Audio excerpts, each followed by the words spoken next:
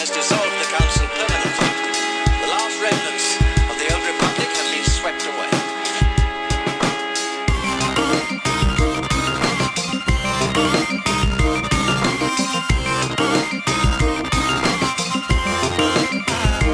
The Senate will no longer be of any concern to us.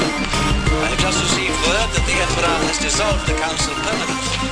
The last remnants of the old republic have been swept away.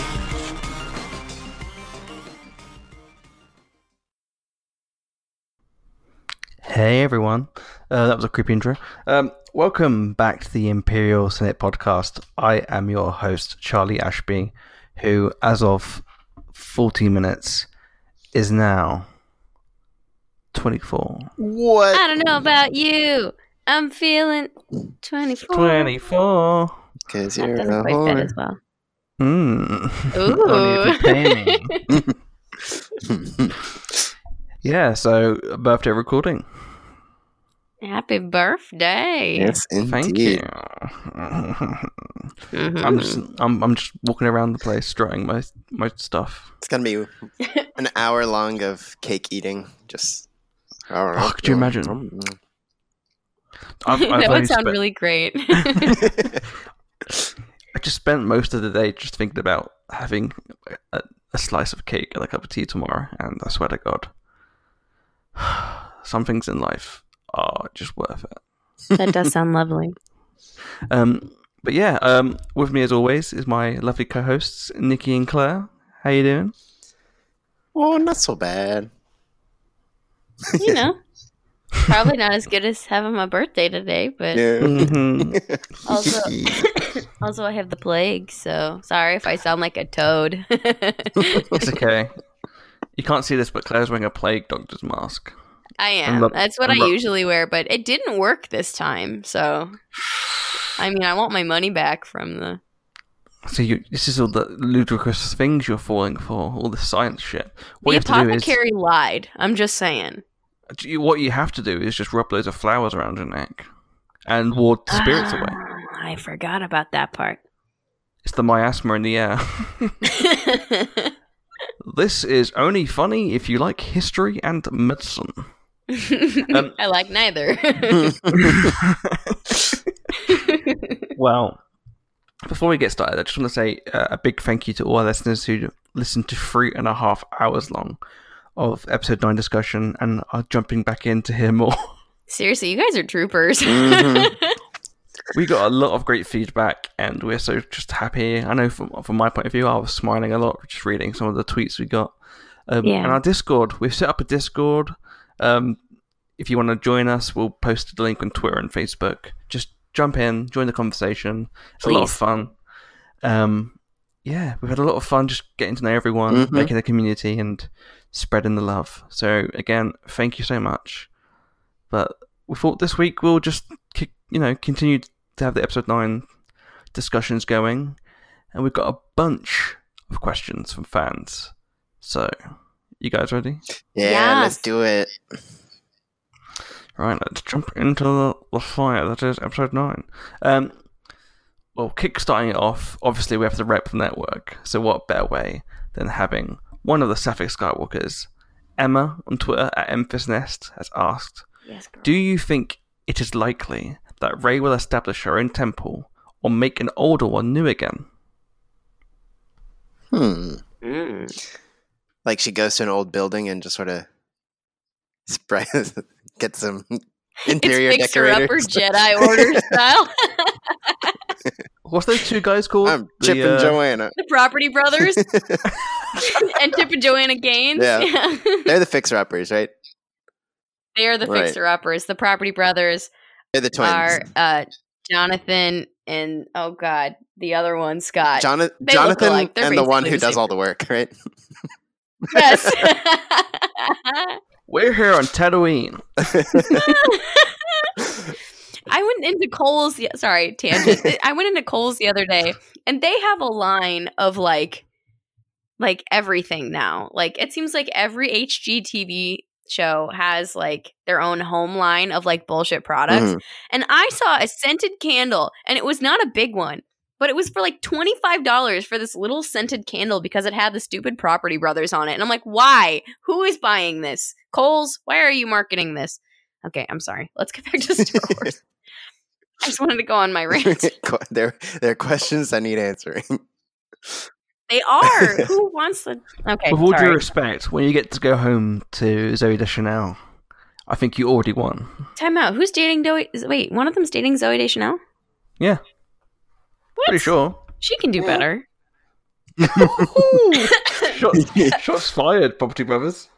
Sorry, guys. I'm sure she... Let's is find it out. Property Brothers or is it the other? This is vital work. Let me Okay? Google. Everyone calm the fuck down. The real Star Wars content you all came for. Yeah, Jonathan Scott. Oh, okay, and Drew's the other one. Oh, and Drew. Which one is the one that does all the work? I actually think it is Jonathan. Oh, okay. Yeah. Let's ask Zoe. Let's ask Zoe. She probably doesn't know either. She's probably just dating both of them. Remember, we talked about twins on Patreon. If you guys want to hear our thoughts about twins, listen to our most recent After Dark episode on Patreon. We ask the real important questions about identical twins. We had a lot of questions about twins. And, we did. And we'll just leave it there. But speaking of temples and establishing them again. Yeah, back to the real point. I think it would be nice if they... I feel like it would be nice if she establishes her own temple, because it's something that she's doing. Of course, she's got the Jedi tech, so she's got a lot of reference for Acto. That might be nice to go back to the beginning again. Also, it'd be funny, because I like the idea of her like bringing all these people to the island, and all the nuns are like pissed off. There's all these children running about. Poor caretakers. Yeah. Sentimental wise, I would have said Coruscant, but I feel like the temple in Coruscant is a big, like, shining light towards what the Jedi are doing wrong. Yeah, it's bad juju. Yeah. Literally, like, it's like, look at this fancy building. We're in the city. Everyone's suffering. Slavery exists. I wonder if they're like Mormons and they like don't let people inside the temple. Like, you're not welcome. You will not come in. You may not drink the water. Worship. Do you think they also have like the Mormon stuff? Like, you know how all there's like genealogical Magic sites underwear? like funded by Mormons? Not what I was going to say, but yeah, I suppose so. They're like all these genealogical sites are like funded by Mormons. It's like if you put information in there for this information, do you reckon like Rey has that? Yeah. Yeah, like to know if you're gonna have like a Jedi kid. Mm-hmm. How did you know? It's the Force, and it's definitely not your private information. Give me your social security number. What is the name of your childhood pet? Oh man. What do you think about the temples, guys? I think one thing that we talked about a little bit on the last episode is I don't think that she's going to go about things the same way as it's been done in the past. I don't see her opening a big Jedi school, but I think that reestablishing like Jedi places of worship, temple kind of things across the galaxy, and having people openly discuss the Force again, even if they're not like Jedi, I think that would be really, really cool. So I don't know if I could see her establishing one in just one location, but it would be really cool in my own headcanon to see her go to many places in the galaxy, both core worlds and, sorry guys, outer rim worlds to do that. Yeah, I like that idea. I think I'm kind of the same where I'm not super convinced that she would start a temple. Still, I think, I don't know, I always think about that, the question of balance. And just sort of not doing the same thing over again. I don't think she would do that. I think yeah, if there was like a new thing, a new way of looking at the Force and studying it, I think she would do that. But I guess to work within that framework, but also answer the question, I think I would like her to sort of, start her own kind of thing, as opposed to just jump into somewhere else. Do you think she'll modernize it? Mm-hmm. I hope so. Like Wi-Fi and stuff. Like, hi, I'm Ray. Welcome to my masterclass. Everyone gets iPads. If you download this trial of masterclass, you get to learn how to force heal. The Light and the Dark, a TED Talk. I wonder if there'll be like a subscription program, and it's like, life. If you pay double now, you can take unlimited classes, and it's like, how to fly an X-Wing by Master Poe. Yeah, you have to get the patron level. You have to get like the high level to speak to Force Ghost. Master Yoda Top needs tier. £60 per month. Master Yoda only talks to top tier patrons. See, listen how bad my sick voice sounds. I don't do a good Yoda, and now I'm sick, so it's really not working. Q&A videos I do every week. Don't forget to like and subscribe. Oh my The button god! smash it, you must.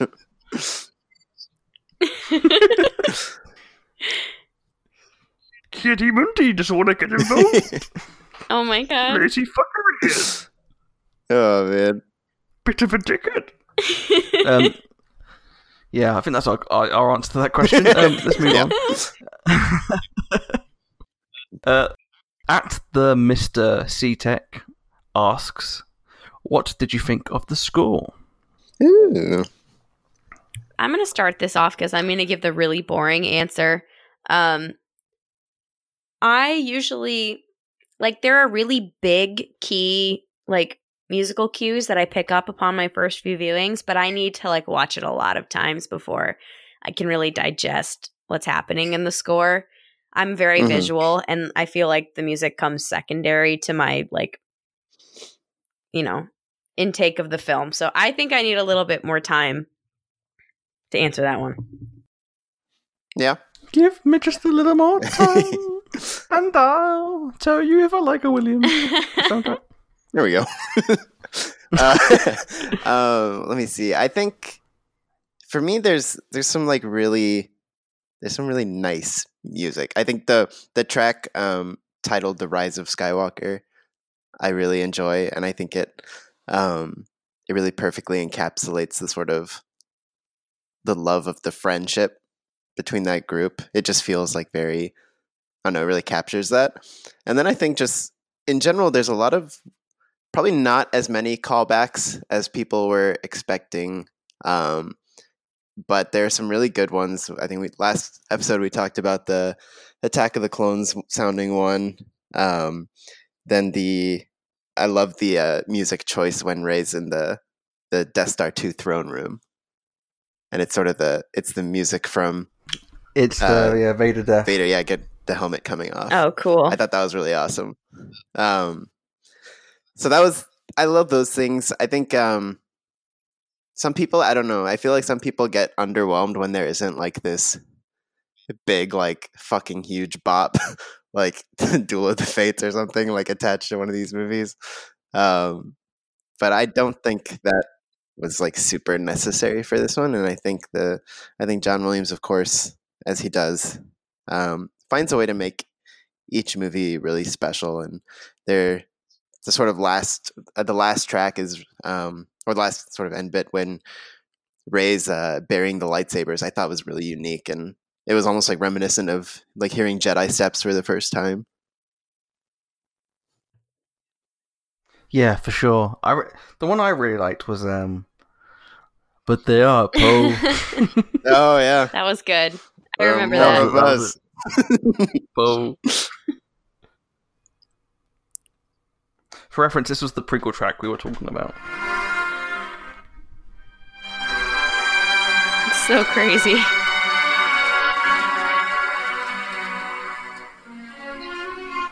Sorry, no one's answering my phone calls. Yeah, I really liked the soundtrack. I thought there was a lot of great moments. I know loads of people, like you said, they didn't like the reuse of some tracks, but I thought the prequel one was just crazy, and it really fit the scene, actually. The Death Star 2, I might be biased because obviously Return of the Jedi is my favorite Star Wars film, and I love everything about that film. But the music when it started playing, when Rey went in there, just blew my fucking mind. Mm-hmm. I was like, I got goosebumps. It's the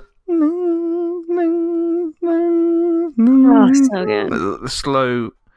I was like, and it's the boom. I was like, okay, goosebumps, because I can just imagine. I just know what's going to happen next in Return of the Jedi. Like I can imagine just the space battle. Mm-hmm. But yeah, there's a lot of. One of my favorite new tracks as well was it was used in the trailers. Some of them, like the teaser spots. It was in the light speed skipping. Uh-huh. And it's so John Williams. It's the right. Does that make? Yeah, I know exactly what you know mean. What I'm on about? Yeah, He did that a lot. I think in or at least I noticed it a lot in Phantom Menace score, where it's like, how do you even like perceive this as like, how do you create this music? Like it's like there's no melody to it, but there's like it's just hitting you with instruments and not physically, but like I hope not. the sound. The sound is just like it's just noise, but somehow it's like perfect. I don't know. It's so good. Yeah. It's such a great way of having so much energy in that sequence, and you need it for that sort of fast-paced sort of chase, and it was just so great, and so Williams where it goes up and down, but you never feel like it's out of balance. It always feels right. Right. So I'd say that, as per always, John Williams has done an amazing job, and I think the sequel trilogy has overall been really, really great, soundtrack-wise. Mm-hmm. Yeah, there's some really amazing renditions of Rey's theme as well throughout episode 9. They really changed it up, and I will remember this musical moment. I'll just throw this out there: is that the Kylo Ben turning to the light side when when they do that like light side version of his theme and have like the battle Rey version of his theme like entwined with it. That was so cool. That was beautiful. Yeah. I don't know how he's made such an amazing, menacing theme and turned it into something so full of hope. Yeah, he made it like heroic. It's so good. Yeah, it's such a brilliant use of that thing. There's also a really great use of he changed up the Empress theme when the First Order are chasing them through the at the beginning of the film when they're doing the light speed skipping just before the fast jaunty when the First Order are chasing. Yeah, it's like a really cool, like a. I was like, oh, I love this. It's so cool because now you got it's the First Order have this extra menace because now they're being, promoted by Palpatine. Yeah, it's so good. John Williams is the best. John Williams is the man. So one YouTuber it's so said insane. It's so insane that it's like it's gonna be his last one, and it's sad, but also like one of the like standout achievements in filmmaking. I don't know what other people you can say did 9 different versions or like 9 scores of the same series. For the past 42 years, it's an insane achievement. And not one of them are bad. Every single soundtrack is just beautiful. Yeah, his work is never in question. That's for sure. Okay, next question. This is from @SoccoCastT, who asks, have we done anything meaningful in this trilogy? Shots fired. He wants to jump on that first.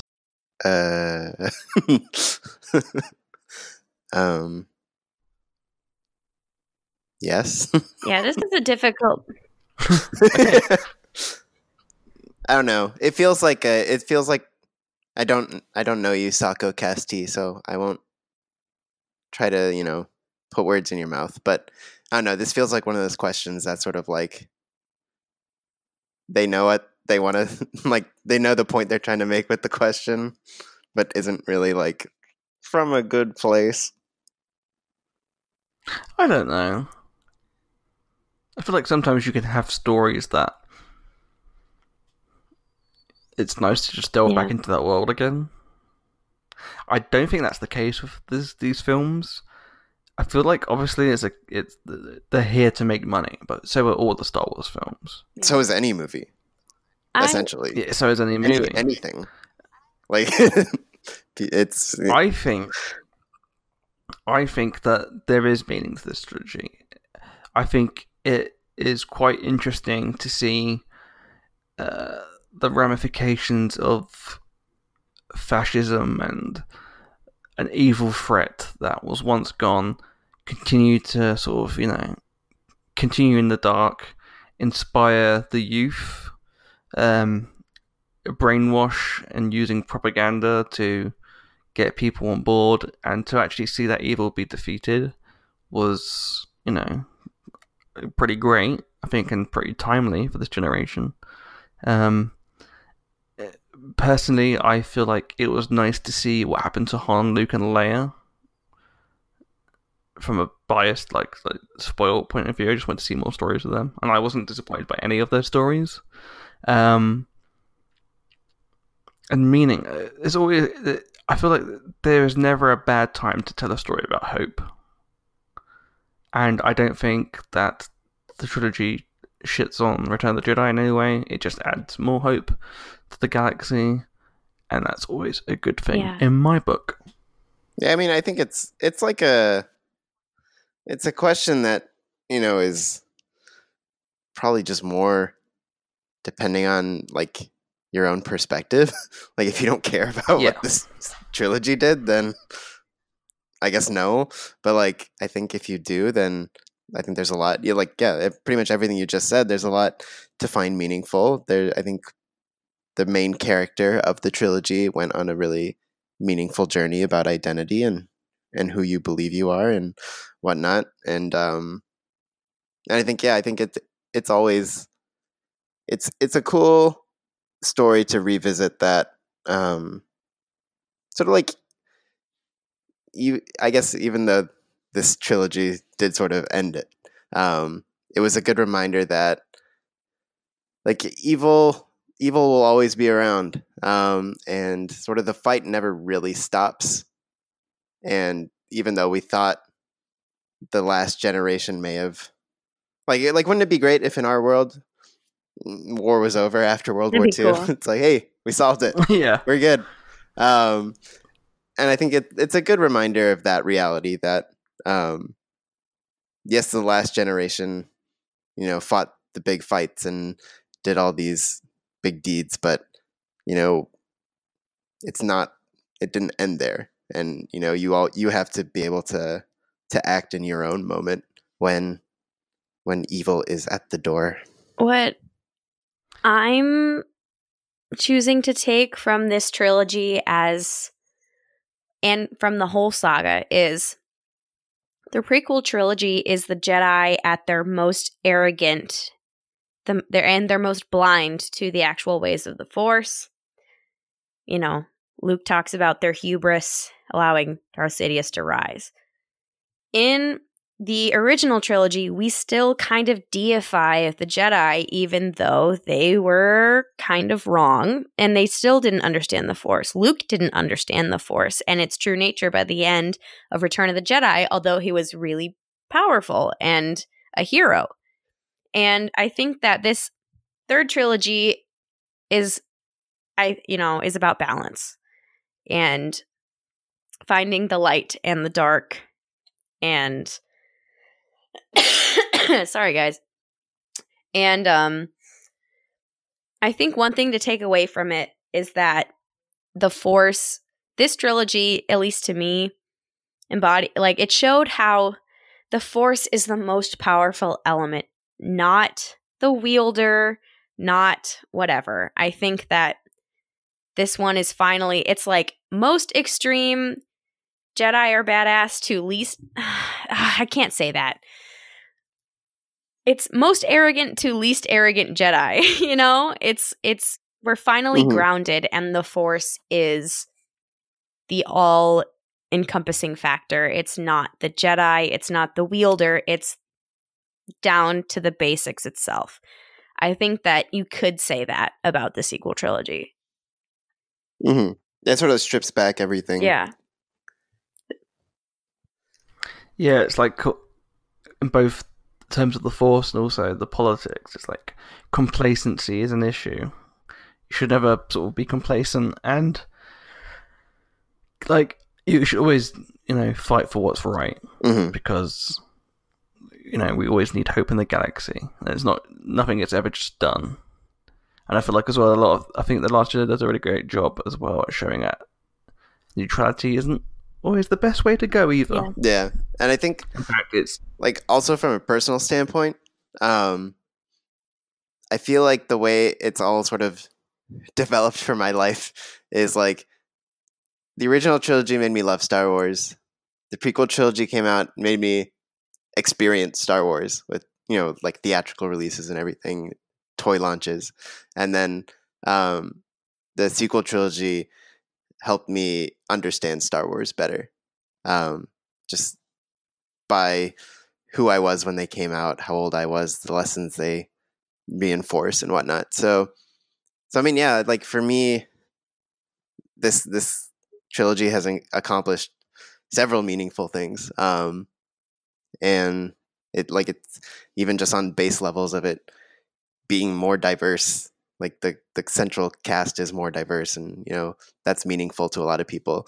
So I think it definitely accomplished those things. I don't know if that's like the angle of the question, or if they're from more a story standpoint, but I think you can find a lot that's meaningful with the sequel trilogy. Yeah, I think for me, the original trilogy was the story of Luke Skywalker and Darth Vader. In terms of the core, the crux, the Skywalker saga, the tragedy, the whole of that. And then the prequel trilogy, obviously the core story is just to be how did Anakin become Darth Vader? The sequel trilogy to me is what is the legacy of the Skywalkers, which I feel like is kind of like set up in the prequel trilogy, and the answer is finally answered in the sequel trilogy, which I kind of like. I think it does a good job at fulfilling a promise. Okay, next question. We have at The Real Ian Co, who asks, are there any Jedi you wish you heard in the movie? Yaddle. Right. Oh man, let me tell you, I was hyped beyond belief the moment I heard Freddie Prinze Jr. So honestly, and because Kanan's also my favorite Jedi, so hearing Kanan kind of gave me exactly what I wanted. Yeah. I don't know if I have an answer to this question, except for just something silly like Kit Fisto, because I like Kit Fisto. All the best Jedi. Like, Rey, get up, Rey. Smile. Come on, man, get up. We're going to Barbados after this. What about you, Claire? This is about to be. So was Plo Koon one of the voices? No.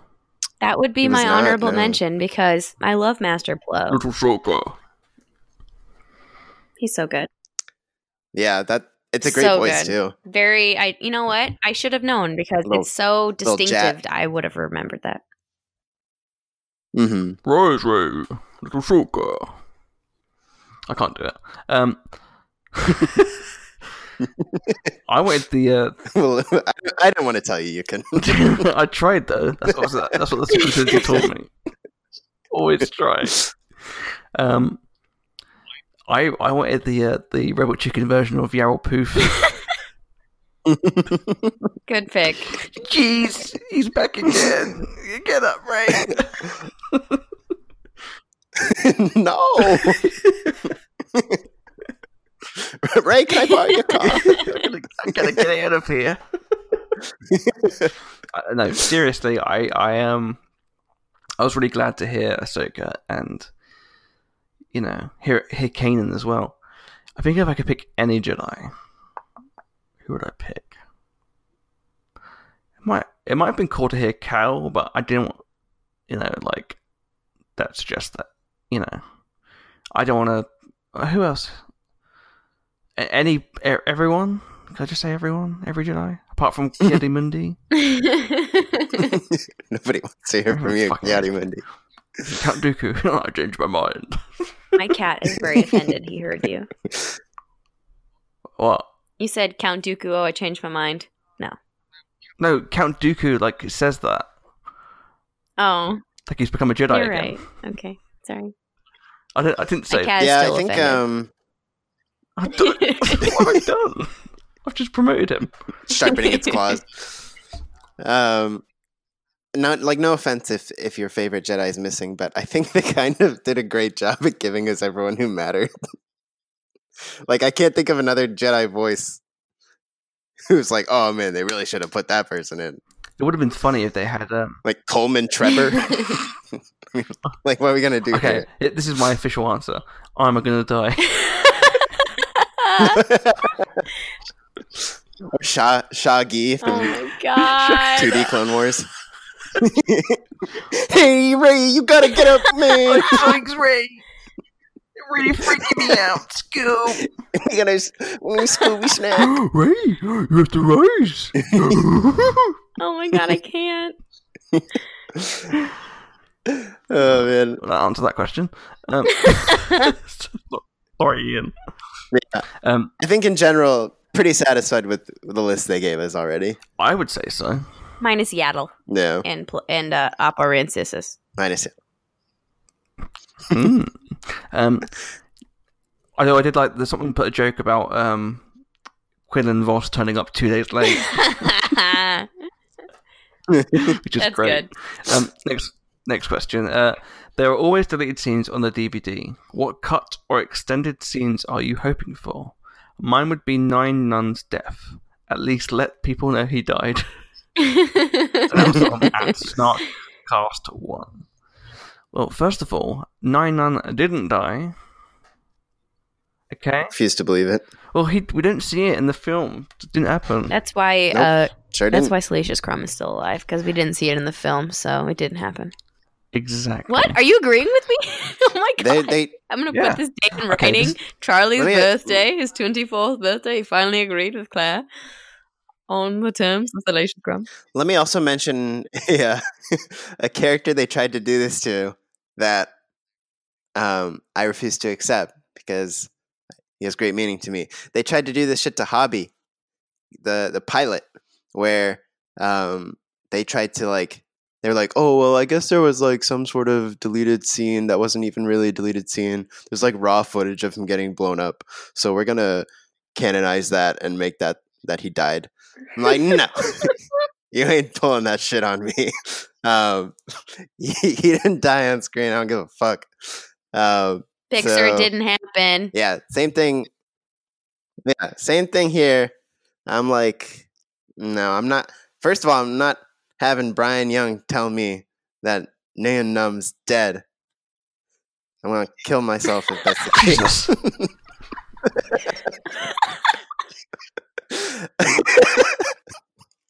That went probably too far. But yeah, no, I've seen that movie so many times. Tantive 4 gets fucked up like every other ship, but there's no final explosion. You are not telling me he died. If you want to go on believing for the rest of your life that he died there, that's cool by me. But no, he didn't die there. End of story. So you're going to need a new clip, Snarkcast.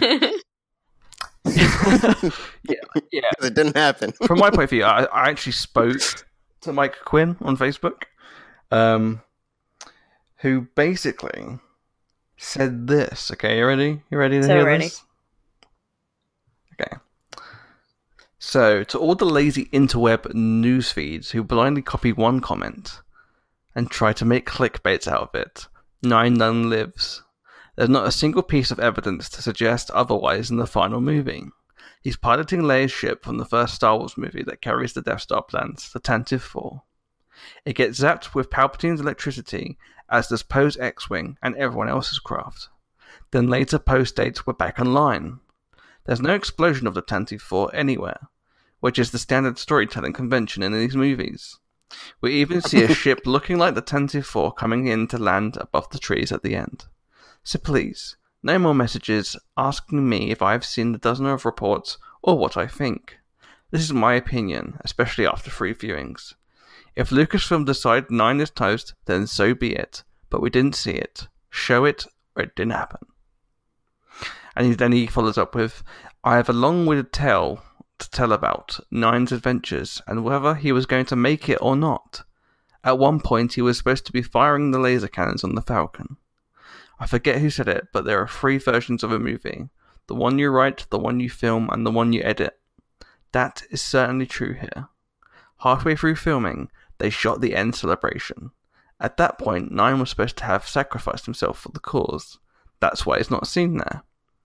I had a chat with JJ about this a while before we filmed the Tantive scenes. He explained they need some sacrifice, and even his friend Greg Gromberg was going to bite it, but he swore me to secrecy. I was happy with that, and going out hero seemed a fitting end. In the penultimate edit, there was even a shot of the Tantive going down, or whatever, apparently. However, it was removed in the final cut, so that explains the ambiguity we are left with today. And then, I asked him the question of, will you be disappointed if it's added to the novelization, or will you just go by movie canon? And he said, well, the novel and movie are 2 different things. There's been discrepancies in the past. And, yeah. So. Yeah, and movie always takes precedence over novelization. Yeah, I agree. That's the Pablo rule. So yeah. Again, if it makes people happy to discuss his death, go for it. But I will very blindly be sitting here shouting it didn't happen. As for deleted scenes, anything with Rose Tico, more Rose Tico, please. Yes. Oh yeah, for sure. Because there's allegedly a whole bunch of them, right? That they shot a lot of stuff with her and Leia. Allegedly. Yeah, definitely. And there's the scene with Rey and Rose that was cut. Right. Yeah, I don't know if I have like many specific requests for deleted scenes. Extended scenes, I'd like to see more of the battle. I always hear more about. I think even Kelly Marie Tran talked about like extensive battle filming scenes. Well, there was and just a lot of that got cut. I know Dominic Monaghan said that there was an extra bit, and I saw on the second viewing. I actually paid attention.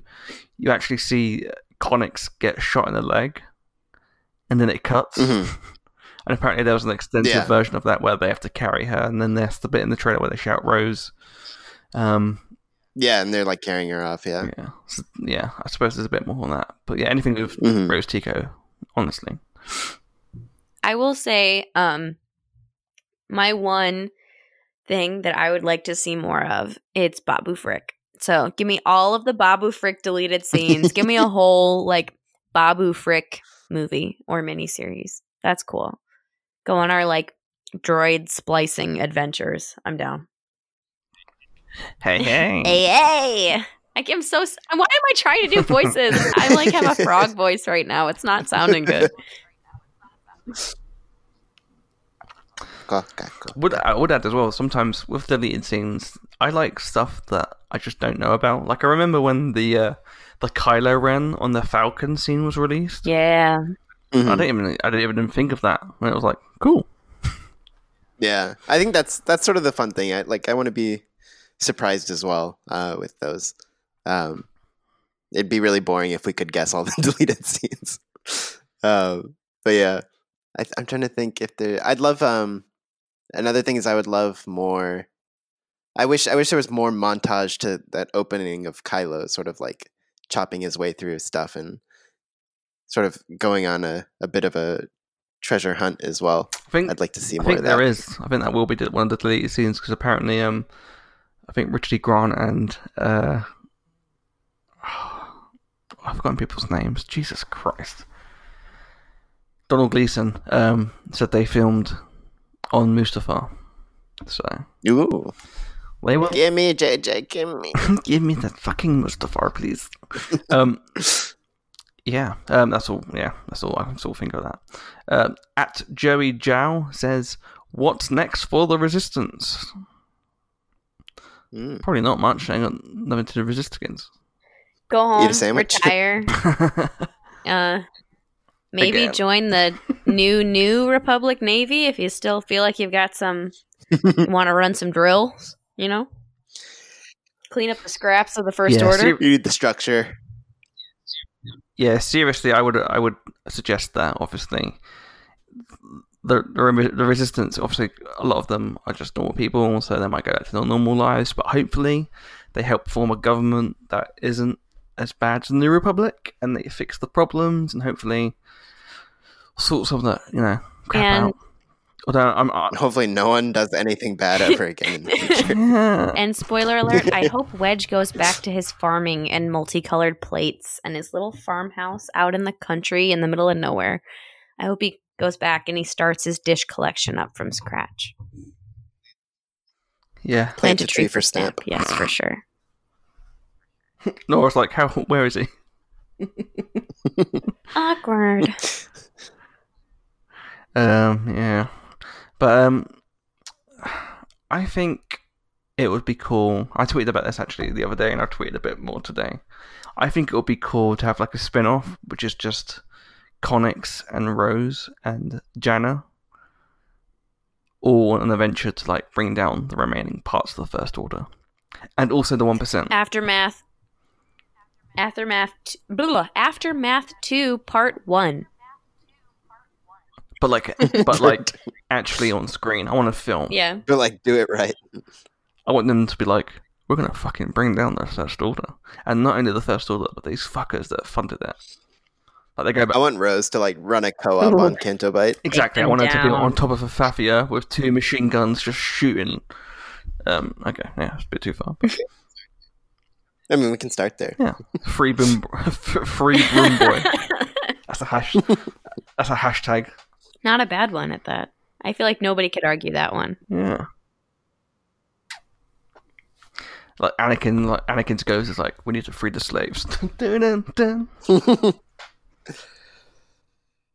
Yeah, it makes you wonder, like, it's the expediency of the ending where we just sort of see, I don't know, 3 Star Destroyers crash around the galaxy. It makes you wonder, like, what all the what the remnant cleanup job will be, how the underworld is operating after all this. It's like, it's one of those things where it's like how do you make sure that the same thing doesn't happen again, or is that inevitable? Yeah, because like they got centrist worlds that were First Order, and they got some centrist worlds that didn't know they were First Order. So that's interesting political wise. I'd love like a book like sort of Bloodline that deals with it. But also I think a TV show could fit. I think a really good political Star Wars TV show would be good. West Wing. Mm-hmm. Written by George Lucas. Yes. I think another question also is like, narratively, where do you draw the line? Like, is it just gonna be more like, when is the end? If there is an end, because it's like they want to say this was the end, but like obviously we're just sitting here brainstorming TV shows that they could do. So it's like it won't feel like the end anymore. Brainstorming ways for us to give them more money. So I mean,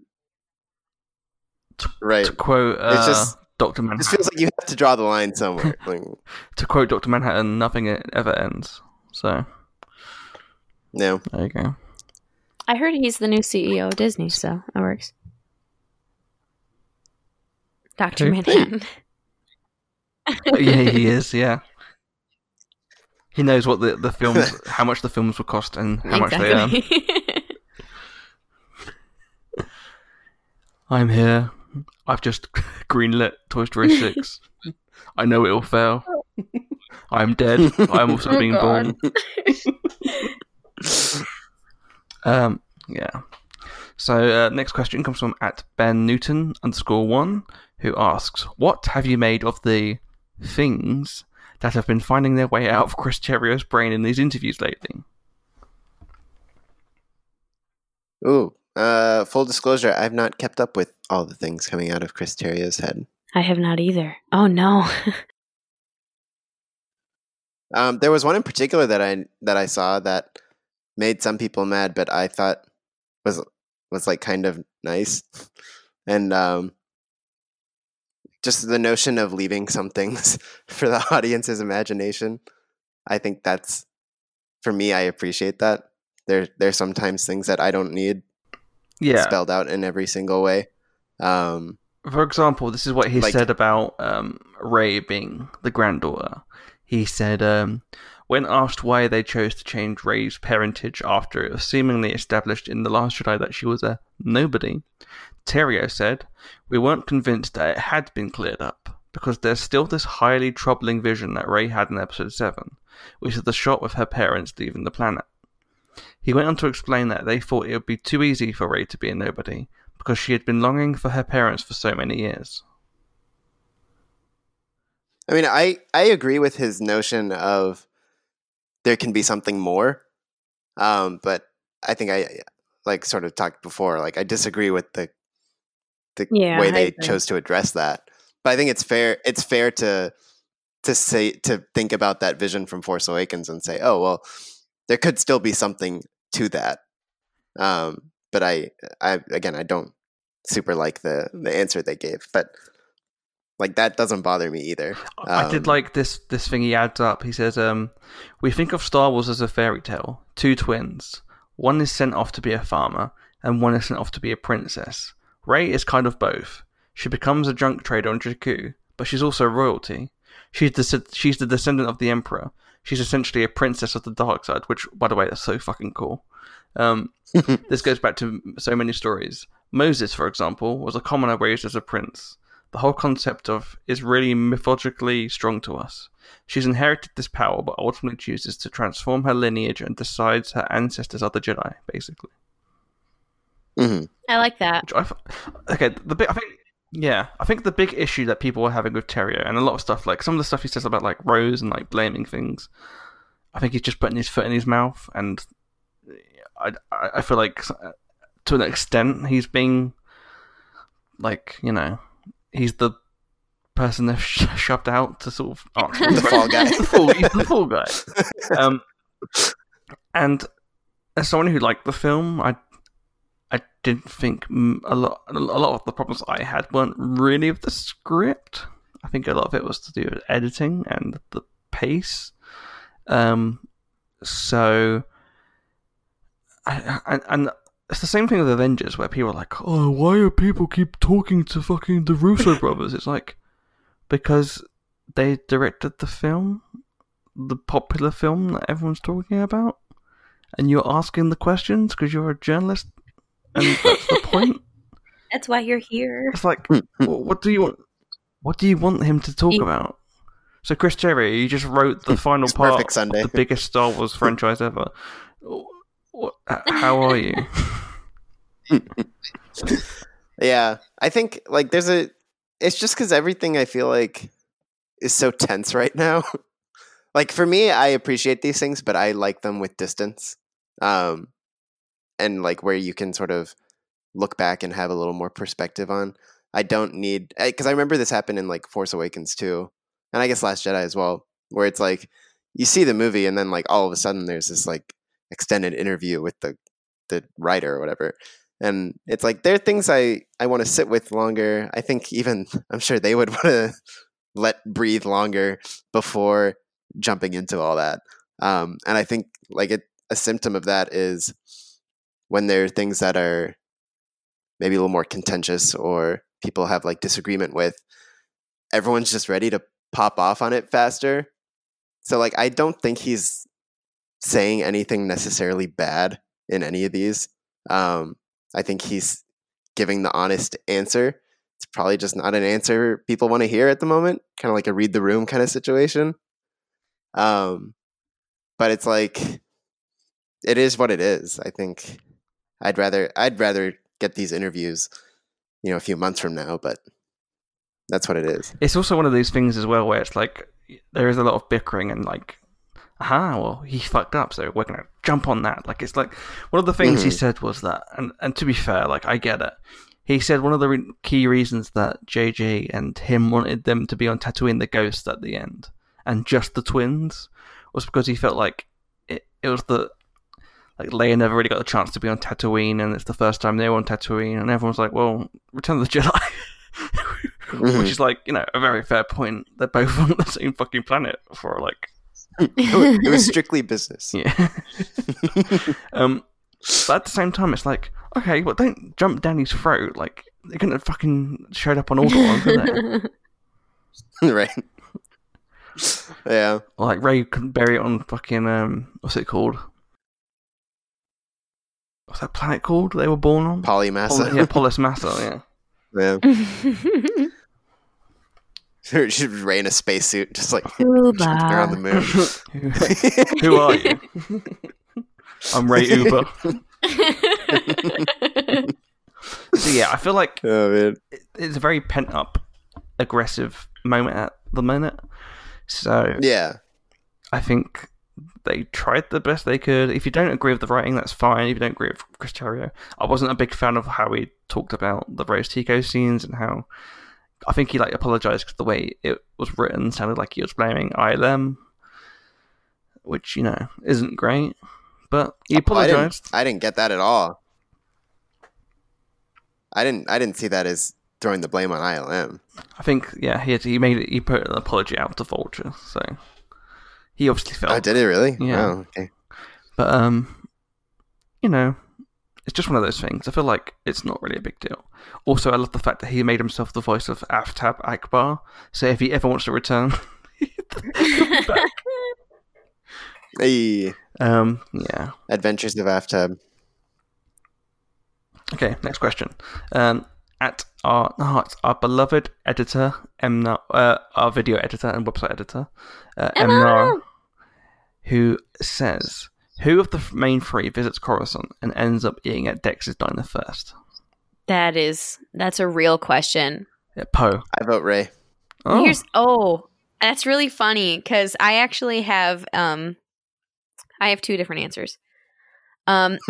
If they are together, I don't feel like Finn would go to Coruscant because of his stormtrooper background. But if all three of them, if he got dragged to Coruscant by somebody else, he would be the one suggesting they go to Dex's Diner. However, if they're there on their own volition, I think that Rey would be the first one to go back. But I feel like she could dig some diner food. I have I think a few things. So for Rey, I like the idea of her sort of traveling the galaxy for a bit with her yellow lightsaber, and blah, blah, blah, and just sort of living free. And then also, one of my favorite sort of memes from that sort of generated out of the sequels is Rey is always hungry. I just like the idea of her needing a snack on these adventures, and I am Rey. Going to the diner and just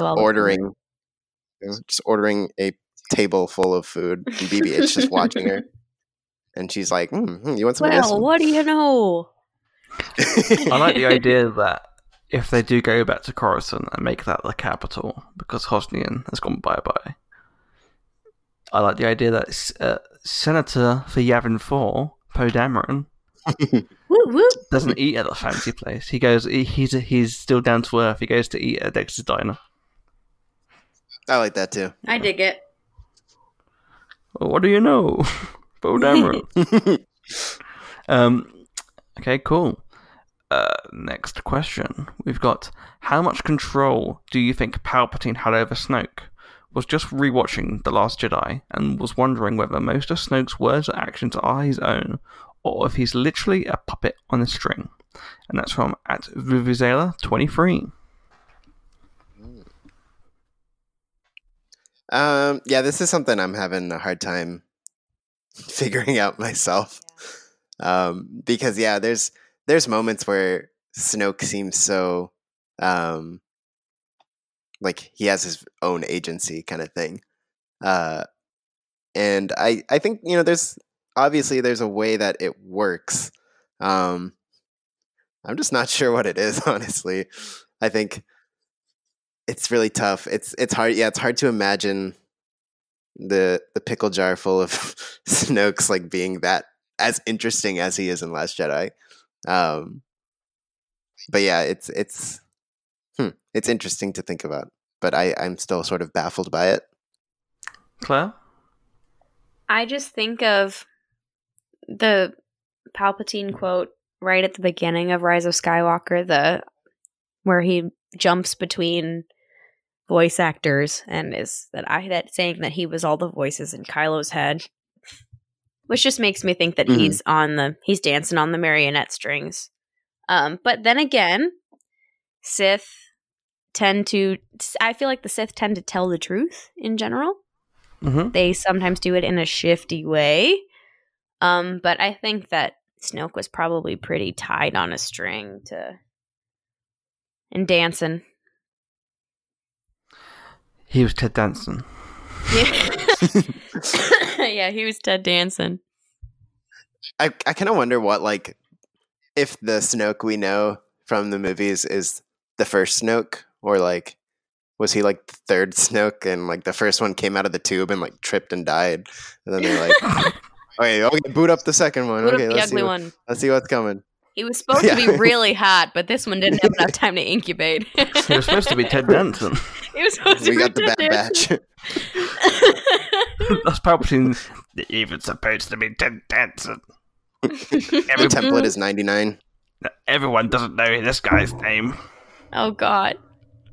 I personally feel like it's Palpatine. Like it literally is Palpatine, like possessing the body, sort of thing. Because before anyone gets crazy, like Claire said, I've been every voice you've ever heard inside your head. He also says in the Kylo Ren, the Snoke comic, if it wasn't for your uncle, if I had your uncle by my side, I would have been ruling the galaxy ages ago. Which suggests that, Palps. Also, I've seen a lot of people say this. They're going, well, I don't think it could be Palpatine, because that means he has to be acting all that time. I'm like, the dude acted as someone else for 3 films. Like, Senator Palpatine wasn't, like, the whole nice dude was an act. I think he's used to that. So I don't see why that's any different to... He plays the long game. Yeah, and also, like, the whole cloning thing. Like, if only he had been chilling out with the Kaminoans for, like, God knows how long. Yeah. It's always been a cool touch as well that the Emperor's theme plays when Snoke lifts Rey into the air. Exactly. Yeah. He's like, give me everything. But I think in my ideal story that I write, version of the story that I would have written, Snoke wouldn't quite have been as much of a creation of Palpatine as he is. I like the idea of them being like Snoke being somehow subservient to him, but not exactly him. I think it just sort of made that character feel smaller to me. Well, I also feel like he could just be a clone devised, given the backstory like the clones in obviously the clone troopers. So he actually generally has his own. He actually has his own goals and an idea of what he wants, but really he's just being controlled by Palpatine. That could also be the case, which I think would be also interesting. Because then, yeah, that would probably be more closer to what I think. I think the idea that Palpatine was like speaking for him, like in that moment in the like throne rooms and stuff, that doesn't quite ring true to me. I think there's But I also think Palpatine knew what Kylo would have done.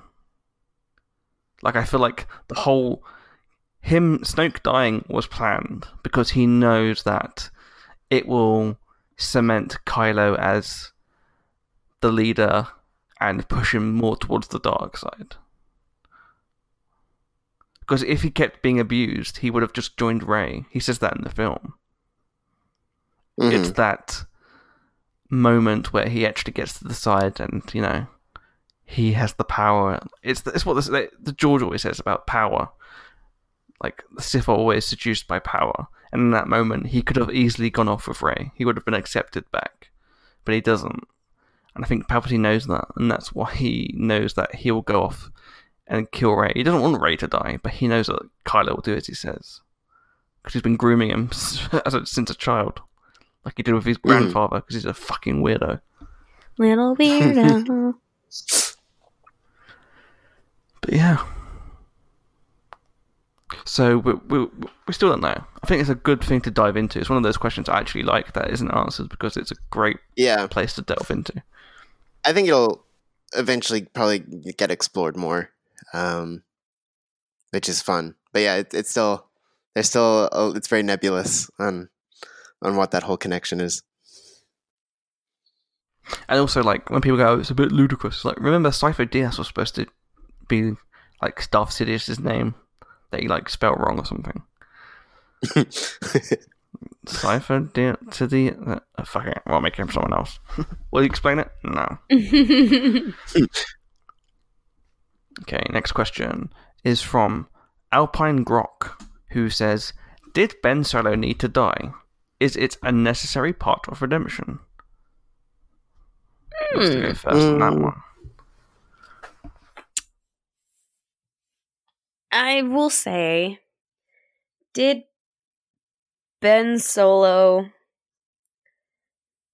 Okay, so did Ben Solo need to die for us to, like, as an audience, continue to think of him as a hero? Yes.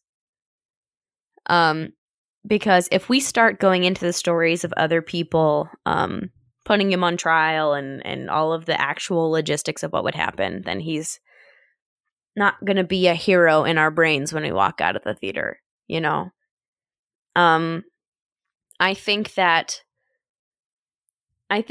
his I don't know how to answer this, because I think that he has reached a state of true peace, being a ghosty with his mom and his uncle, and now understanding each other in Forcey Land. But yeah, I think that he did need to die in order to remain a hero in the minds of the audience going forward, no matter what stories we tell. Although I'm kind of sad we don't get to see the trial of Kylo Ren, just so you can do it. Oh my lord. What about you, Nikki? I actually don't think he needed to die. Interesting. To be redeemed. I think it's not as important, like, mythologically. I think the point mythologically is sort of he was able to, like, cleanse his soul, and I think that's kind of all that matters. And he was able to die in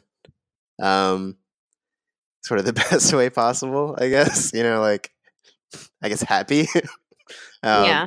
Someone was there who, like, finally saw him for him or whatever, and then I got to sort of finally return to his mother, the thing he said he couldn't do. And I think that's more important than whether he lived or died. I think that sort of answers the question. But I think there's definitely a way that the story could have been done where he was able to live and still be redeemed. Whether that is a trial or self-imposed exile. I think good old listener Chris Swift, you know him, you love him. He brought this idea to me. That's the first time I heard it, and sort of the idea of, like, Kylo getting dumped on Ahch-To with the Jedi texts and be like, "Figure it out, boy.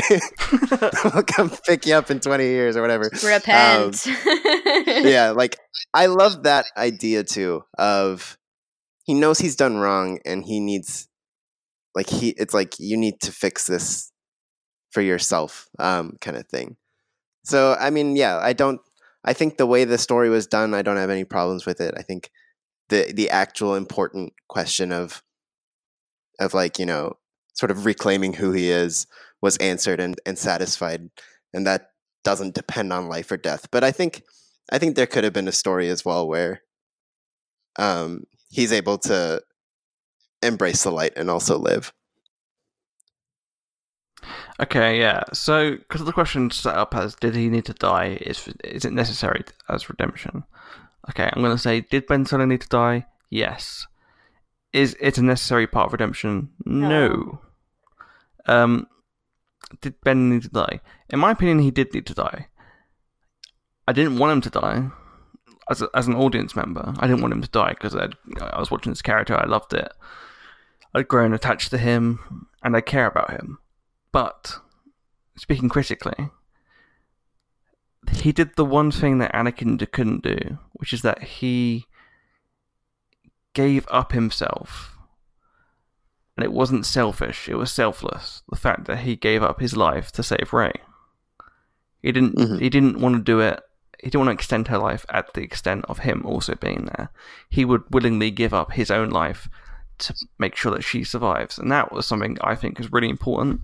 And it's the Jedi Act. That was one of the bravest things he did in the film. And probably his life. And it was really important to see that. But I also feel like I'm not too bothered by it. I know a lot of people are angry and upset and want him to come back to life somehow. But he's fine. The one thing he wanted, the one thing his character wanted, he thought was impossible, was to be reunited with it was to go home. And he got to go home. He's with his parents now. But also, to quote literally Yoda from episode 3, being a Force ghost means you're basically immortal. Yeah, you got a good deal, guys. Ben is immortal. So, and I know a lot of people saying, "Oh, but we didn't see him. We didn't know." If you disappear, you're a Force ghost. The track record says yes. Yeah, you don't just disappear like that. There are certain cues in this universe. So disappearing is one of them. I get people being upset. I truly do. And I'm not trying to diminish that, I promise. But from my point of view, he gets to be with his family. He's redeemed in some regards. I think he's got a lot of work to do in the Cosmic Force, which is in my head canon, the same as what Anakin had to do, which he had to have years of service of trying to help people. 3, he's immortal. So... yeah. He did it.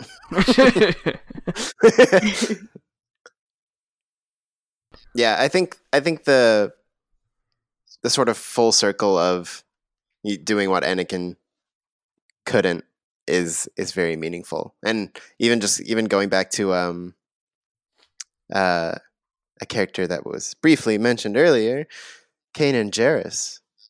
He saw that moment where he needed to be as his peak selflessness, right? Like the moment he was needed to do the only thing he could do in that moment to save the people he cared about. And that's what Ben did. And that's peak Jedi and it's peak light side. And so that's what Anakin did as well. It's great. Yeah. It's good stuff. As for whether dying is necessary to be redeemed, no. We know that's not the case. We've seen it with characters before. We've seen it with characters in Rebels. Agent Kallus. Sexy Kallus. Yeah, buddy. The rebellion is full of these characters that, have joined over to the other side, have changed, have altered, but they have to work for it. And it's not as simple as just saving a life. Ben has work to do. I truly believe that he has got stuff to do in the afterlife, but he has his family there to help him, and hopefully a good role model now in the form of Anakin, Obi-Wan, and all that jazz. So I don't see Ben Solo's ending as a sad ending. I see it as a very happy ending for Ben. But I also appreciate why some people might be upset. But you're wrong. I'm joking. Oh my god. But fuck you. I'm joking, everyone. Please, Oh my god. We like to do comedy on this show. Okay, next question is from our our lovely friend Reed at CEO Bubble, sorry. Yeah, CEO Bubble. Who says, which pilots or persons do you wish showed up on screen at the final battle? Now, if you don't mind, I'm going to go first because I have mine. Go for it. Imagine this, okay? Poe's like, I'm sorry, guys, we got to give up. There's just too many of them. And then you hear Lando saying, but there's more of us, Poe. And then like cuts to, and you see this N1 starfighter flying across the battlefield, and it cuts to the cockpit. It's Rico Lee. And he looks outside the window, and he's like, see that planet down there? That's Exegol. That's the famous Sith world. The whole planet is a famous Sith world. There's loads of crazy corners down there. That's good. How old would he be? He'd look the same, and it's never answered. Yes. My boy, I made Rick Oley.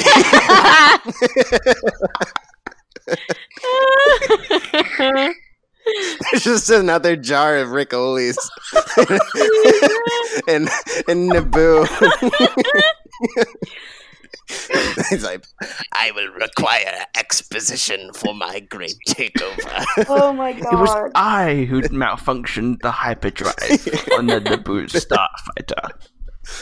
Oh god. I'm gonna have to Photoshop. A bunch of Rick Oleys in the jar now. Please. Oh man. What about you guys? I don't know if I have an interesting answer to this question. I kind of feel like mine would be ones that other people would say as well.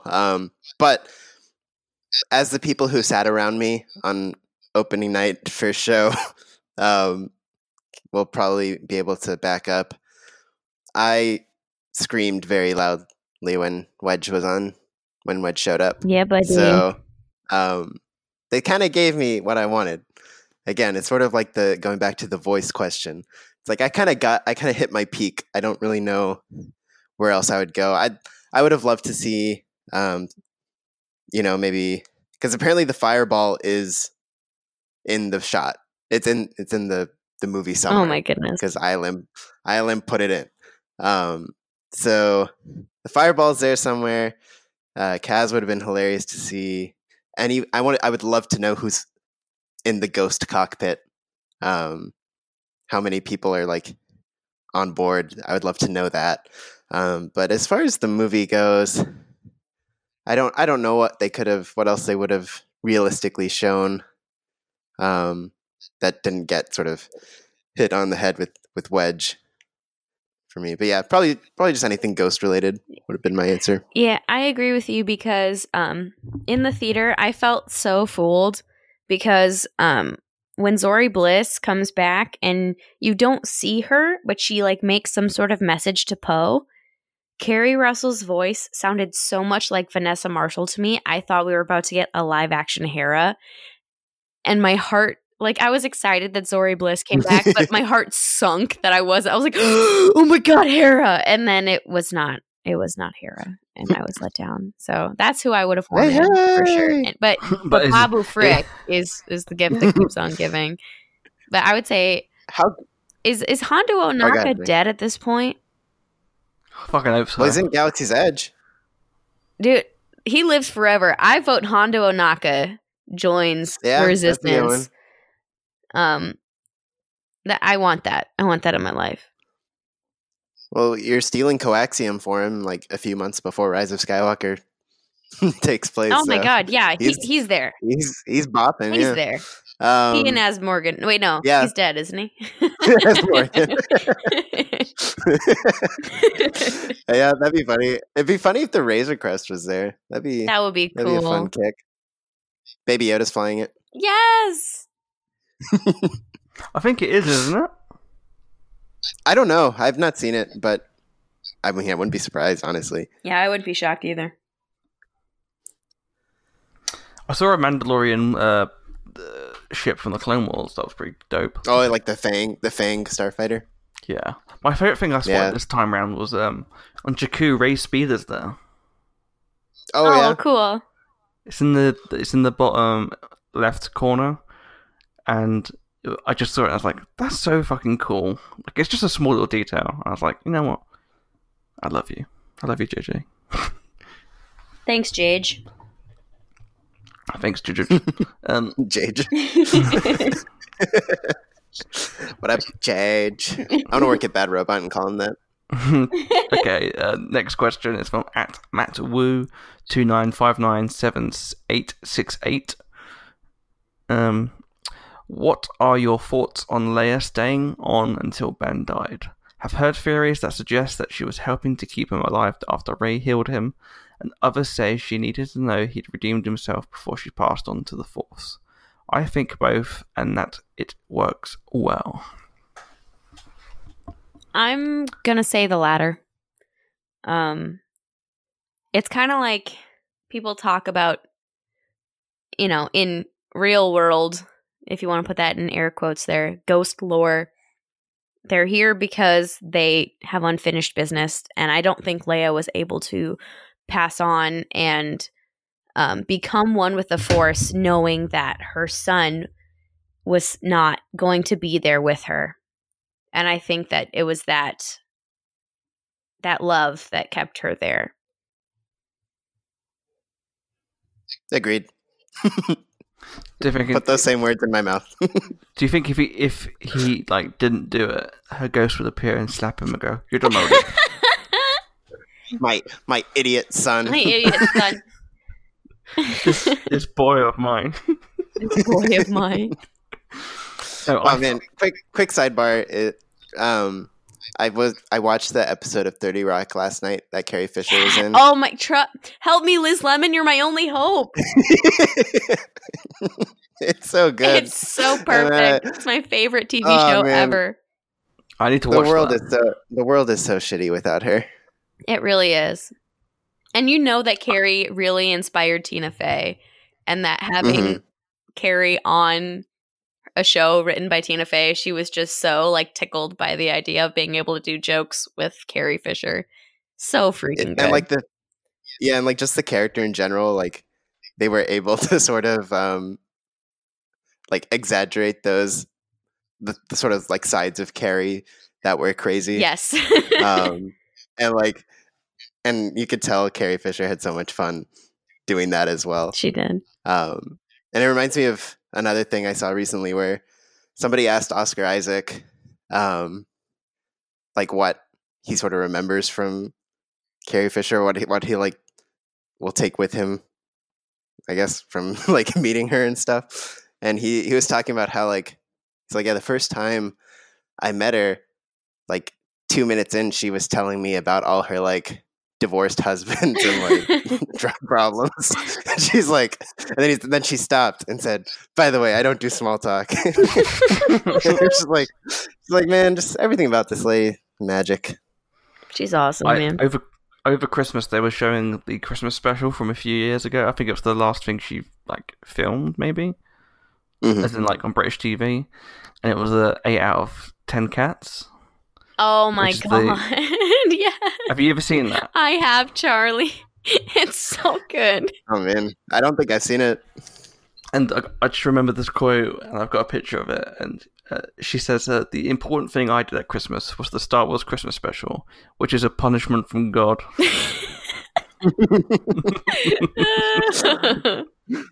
Man. But yeah, my thoughts on Leia staying is that I think it's mentioned in the book as well, which sort of backed up my theory, was that she's still processing to become one of the Force, and that she doesn't want to leave without Ben, so she can also help him become one of the Force, which is kind of the same as what you guys are saying, I think. Yeah, the unfinished I think business. so. She didn't want to leave him behind. She wanted to literally be there when he went, with a hand held out, which I really like. So yeah, I think we're all on the same sort of page there. Yeah, the concept of doing it together, I think, is the key to it.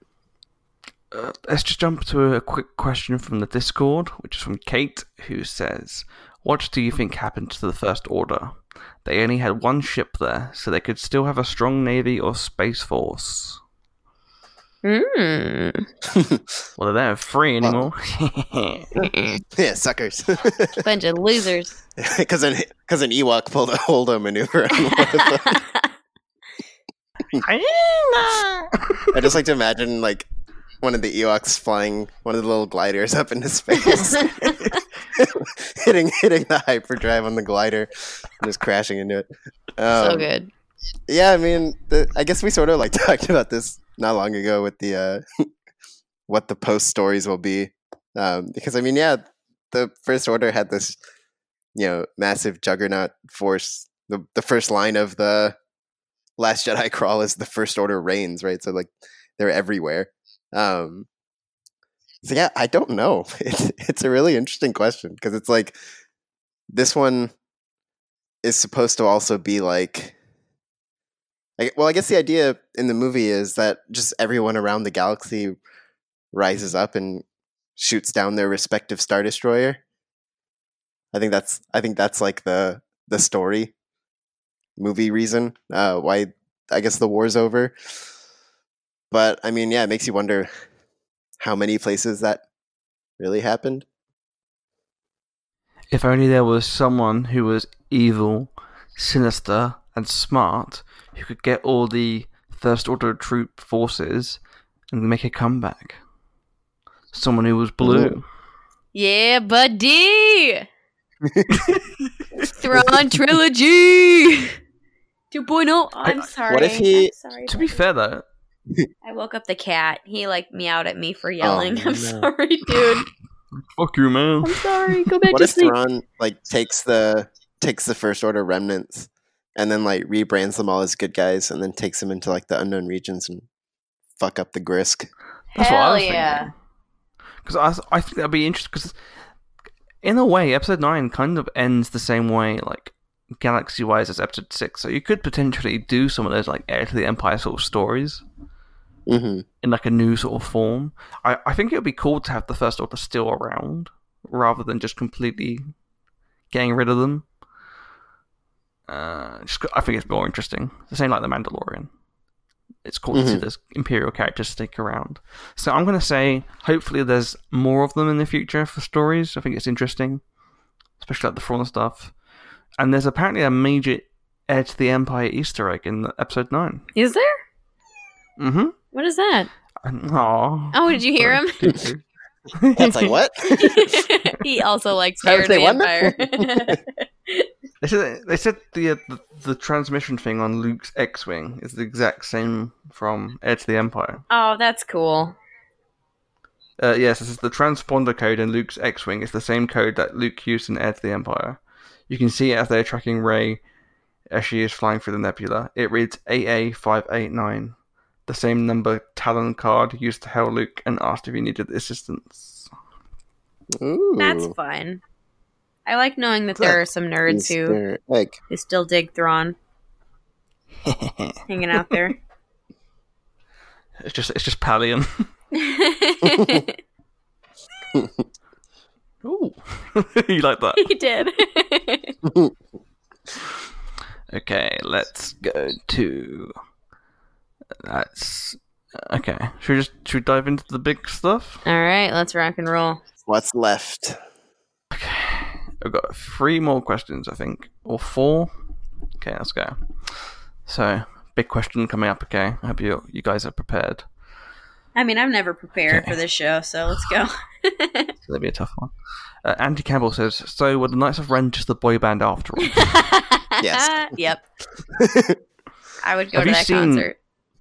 Have you seen what Ren looks like in the comic? Oh, yeah. No, I have not. Have you, Claire? A lot of people keep saying he looks like Jeffrey Epstein. Oh, no! Oh, my God. No, thank you.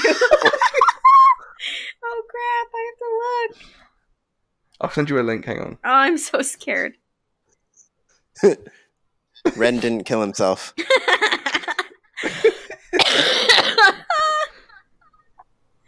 Oh, man. I must turn to it now. Let's see. You know, they're not wrong. I do not think they're wrong at all. Oh, that's funny. Oh my god! Yep. They made him Jeffrey Epstein. Oh no! This is not a fucking. This is not a drill. Oh, he's trying to seduce a kid. Oh god! Oh my sweet god! Charlie, I have a chest infection. Sorry. You can't do this. You can't make me laugh like that. I'm sorry. I wasn't ready for that. Yikes. Yeah. Whole lot of yikes. But yeah, Knights of Ren was just a boy band. So true.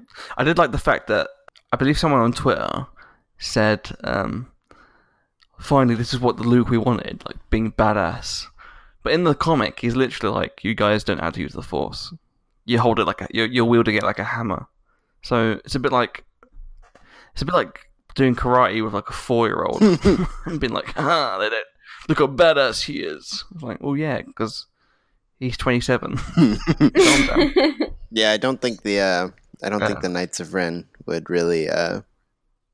If Luke was like, I'm gonna fucking go for this. I don't think they'd last half as many pages as they do. He's basically like, get out of agree. here. Get out of it. I love when I recently saw Rise of Skywalker with my good friends Clint and Reed. Yeah, buddies. Anytime the Knights of Ren came on, we'd all just like laugh at and be like, "Oh shit, the boys!" Because they always have that like same entrance where it's like, "Oh shit, they're not supposed to be there," and they all just like walk into a room and stop and look around. Now they are the ones who need sabotage as their music, you know? Mm-hmm. See, I didn't think that. I thought there's a bit specifically where it cuts to on Pasana, and they're on like this big giant rock for no reason. Do you know the bit I'm on about? The drone cam kind of thing. That reminded me of the Backstreet Boys. Backstreet's back, all right. Or NSYNC, like one of those. Everybody, it's very music video. Yeah. Rock your body. And I love their smoke and belching back. All right. But yeah, I think that's all we got to say about the Knights of Ren. That's what they deserve. Okay, let's go on to the. One quick thing with Knights of Ren. Go. Just while we're still talking about them, I do love how they like surround Ben, like they think they can do something about it. And they kind of do, to be fair. I mean, yeah, but like when he gets that lightsaber, they're fucked. That's true. They got a few good punches in. Makes you wonder what their true opinion of the guy was. Bunch of bitches, whole lot of them. He's my idol. Like, did they really like him? Were they just following whatever? It's like we used to get pussy, and now we're just trying to find his granddad's head. I don't like that sentence anymore with the art revelation that we just discussed a while ago. Anyway, let's move forward. Ask us about it later. Ask me again sometime. Yeah. Okay, let's dive into the serious stuff. So, we've got a question from Cherry Mochi 617, who says, "What are your thoughts on the John Boyega situation and the Reylo part of the fandom, particularly the fundraising they've done for charities like AITAF, which I believe is Arts in the Armed Forces? That's right." Mm-hmm. So, who wants to tackle this first? I'll first mention that the Rise of Ben Solo charity thing was awesome. Mm-hmm. And I was happy to donate to it as well. And it was really cool that it's like fandom done right kind of thing. We want to show appreciation for all the awesome work that Adam Driver did, and for anyone who wasn't aware, Arts in the Armed Forces is a nonprofit that he started to sort of use theater as sort of I think therapy, kind of like the therapy of like acting and stuff for veterans and people involved in the military. So it's a really cool charity, and it's awesome to be able to show appreciation that way and not just shout about it online or whatever. It was also it was also really cool that he made the message to everybody who'd done that as well. That was nice of him. Yeah, I have to say, like, regardless of your opinions of the film, if you like the film, hated the film, the fact that you spent some time and your own money to like give someone who needs a bit of like, you know, a bit of like lightness in the world, the fact that you helped bring that to happen is awesome. It's really nice, and I feel like that's what fandom should be, is coming together irregardless of what we think and just helping people. That's always the best thing. Yeah. Whenever you can channel the passion into, I don't know, something tangible, you know, that makes a difference. I think that's it shows the power of what this can all mean. So it's a really cool thing, and you know, credit to, I think the person who started it stayed anonymous. I think they were Matt, the radar technician, was the organizer of the Rise of Ben Solo charity. But yeah, no, it was really cool. I think everyone who got involved raised, I think, close to like $80,000. That's crazy. I don't even know where it's at now. I think they said that 50,000 was supposed to be like their year goal, like their optimal year goal, and they managed to raise that. Yeah, and they managed to raise that just in that one campaign. And yeah, I think when I jumped in, it was at like 40,000, and I was like, "Whoa, that's a lot." And and then now it's like double that. So yeah, no, it's awesome what people do when they really, you know, care about something and can find a way to channel that. And yeah, $80,065 is the total as of now. That's amazing. Awesome.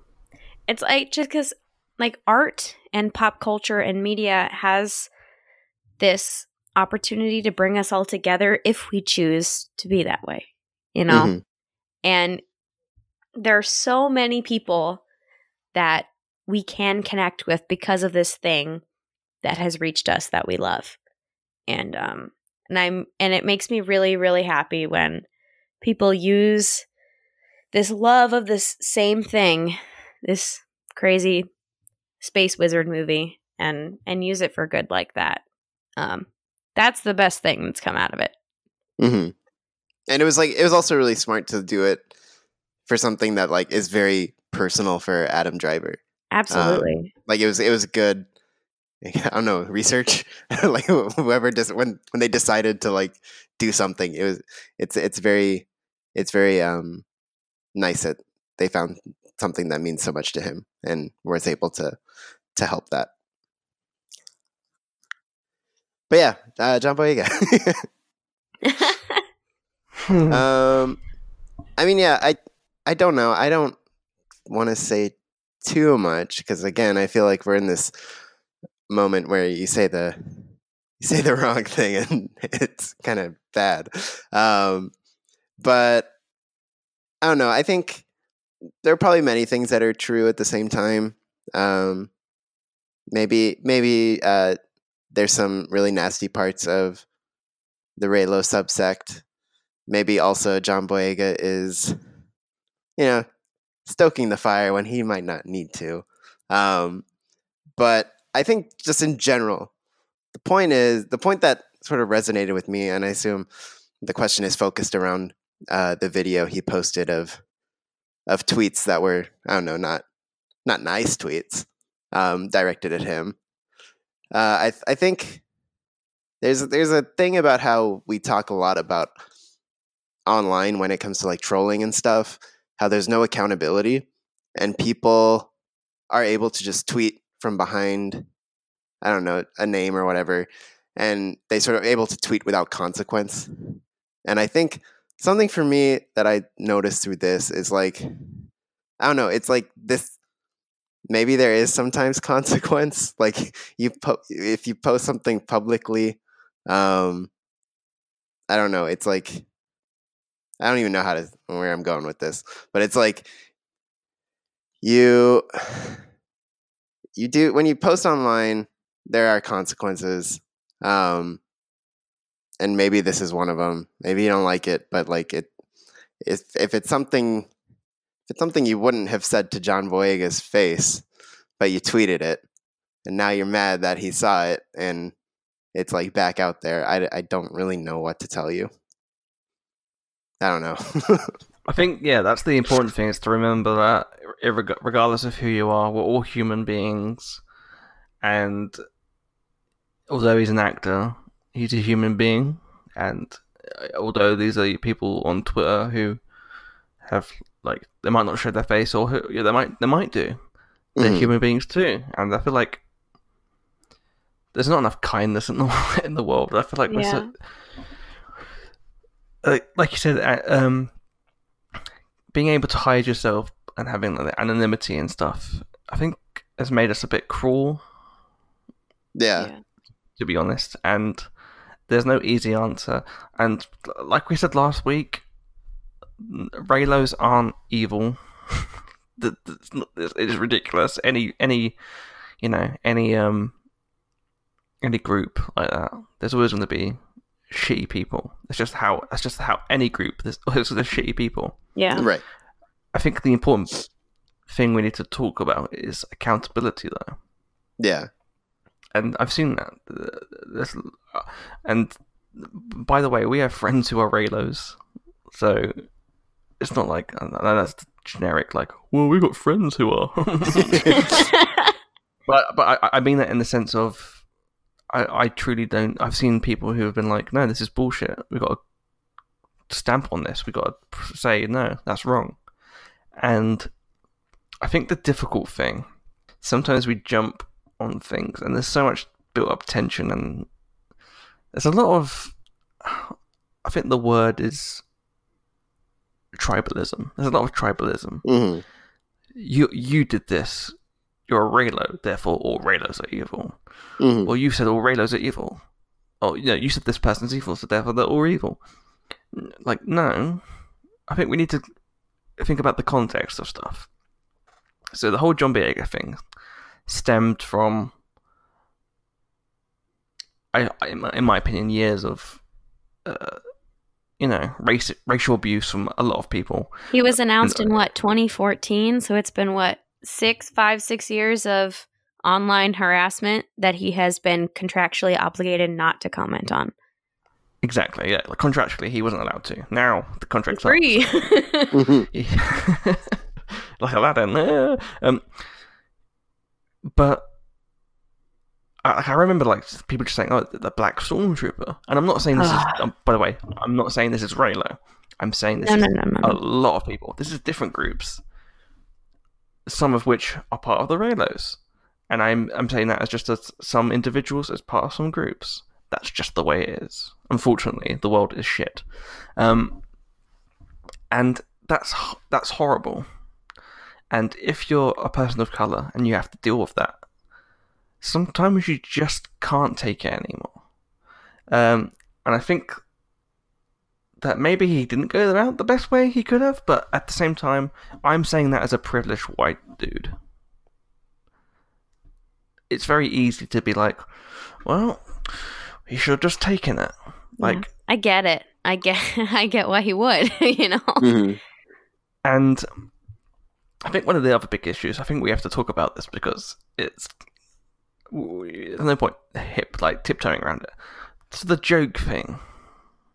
And I say that as in quotation marks because some people don't think it's a joke. They think they're saying it's a sex remark, which was when John Boyega said about even though Ben died and he'd be laying in the pipe. Okay. Was that a crass comment? Well, yes. I didn't even see the comments. So I still don't even know what it was really. He said that he'd be laying in the pipe with Rey now that Ben's gone. Oh, okay. Oh my goodness. Wait, Finn which, would? Yeah. Okay, yeah. Got it. Yeah. Which some have seen as to be sexist. Now, I'm not here to, like, I'm a dude, so my opinion is worth what? A grain of salt. So, in my opinion, I can see why that was crude, but at the same time, I can't see how that's different to anything we've ever said on the show. Yeah. Mm-hmm. And that might not be fair. Sorry, Claire, you go. I've interrupted you. I'm being a prick. No. You're on a speech, and you're like on a long speech, and I keep putting in one word. No. Go. You go. Okay, so from the I'm gonna talk. That's what I got time for. I love you guys, you fucking assholes.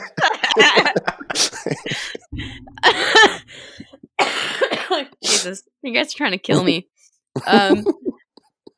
So from the female, that was your allotted time, Claire. I know. From the female perspective. Now let me talk about me laying pipe. And you can be okay. Jokes about sex are not inherently sexist. I want to just throw that out there. Like, as somebody who personally throws a lot of laying pipe jokes, like, I do that partially because my significant other used to be a bricklayer and it's like, I used to do this, blah, blah, blah, blah, blah. As someone who does that a lot, I don't think jokes about sex are inherently sexist. And I hope that doesn't offend anybody, but I think that he's trying to make light of a situation that he's been, he's finally allowed to like make jokes about it. And I think that's okay. We need to be able to poke fun at Star Wars. That's why the three of us do a podcast. It's, at the end of the day, if you put it in the real world context, these movies are ridiculous. Wizards and space travel and little tiny aliens and robots that are a little too polite. It's all funny, and we need to be able to joke about it because we love this thing that is ridiculous. And it's just hard. It's hard for me because I don't know if I would call that joke inherently sexist. I would call it sexual. But as somebody who tends to get pretty sensitive about certain things, I'm not one that was personally offended by it. I'm sorry if you were personally offended by it. If you were Reylo and always shipped you never shipped Finn and Rey, and now you're like, oh, he's got his opening and your character's dead, I can understand why you would be sensitive about something like that. While the body's still warm, in a sense. The fictional body is still warm. But, I don't know. I think that the whole heart of this situation, like, the whole thing that I'm taking away from this is, on every end, we need to communicate with each other more effectively. We need to disagree about things in Star Wars. Like, not all of us are going to agree on what we like and what we dislike. That's the thing. Star Wars is so expansive. There's so many things you can like or dislike. And that's cool, but we still like the same thing under the same umbrellas, using, under the same umbrella of the Force. We all enjoy it. And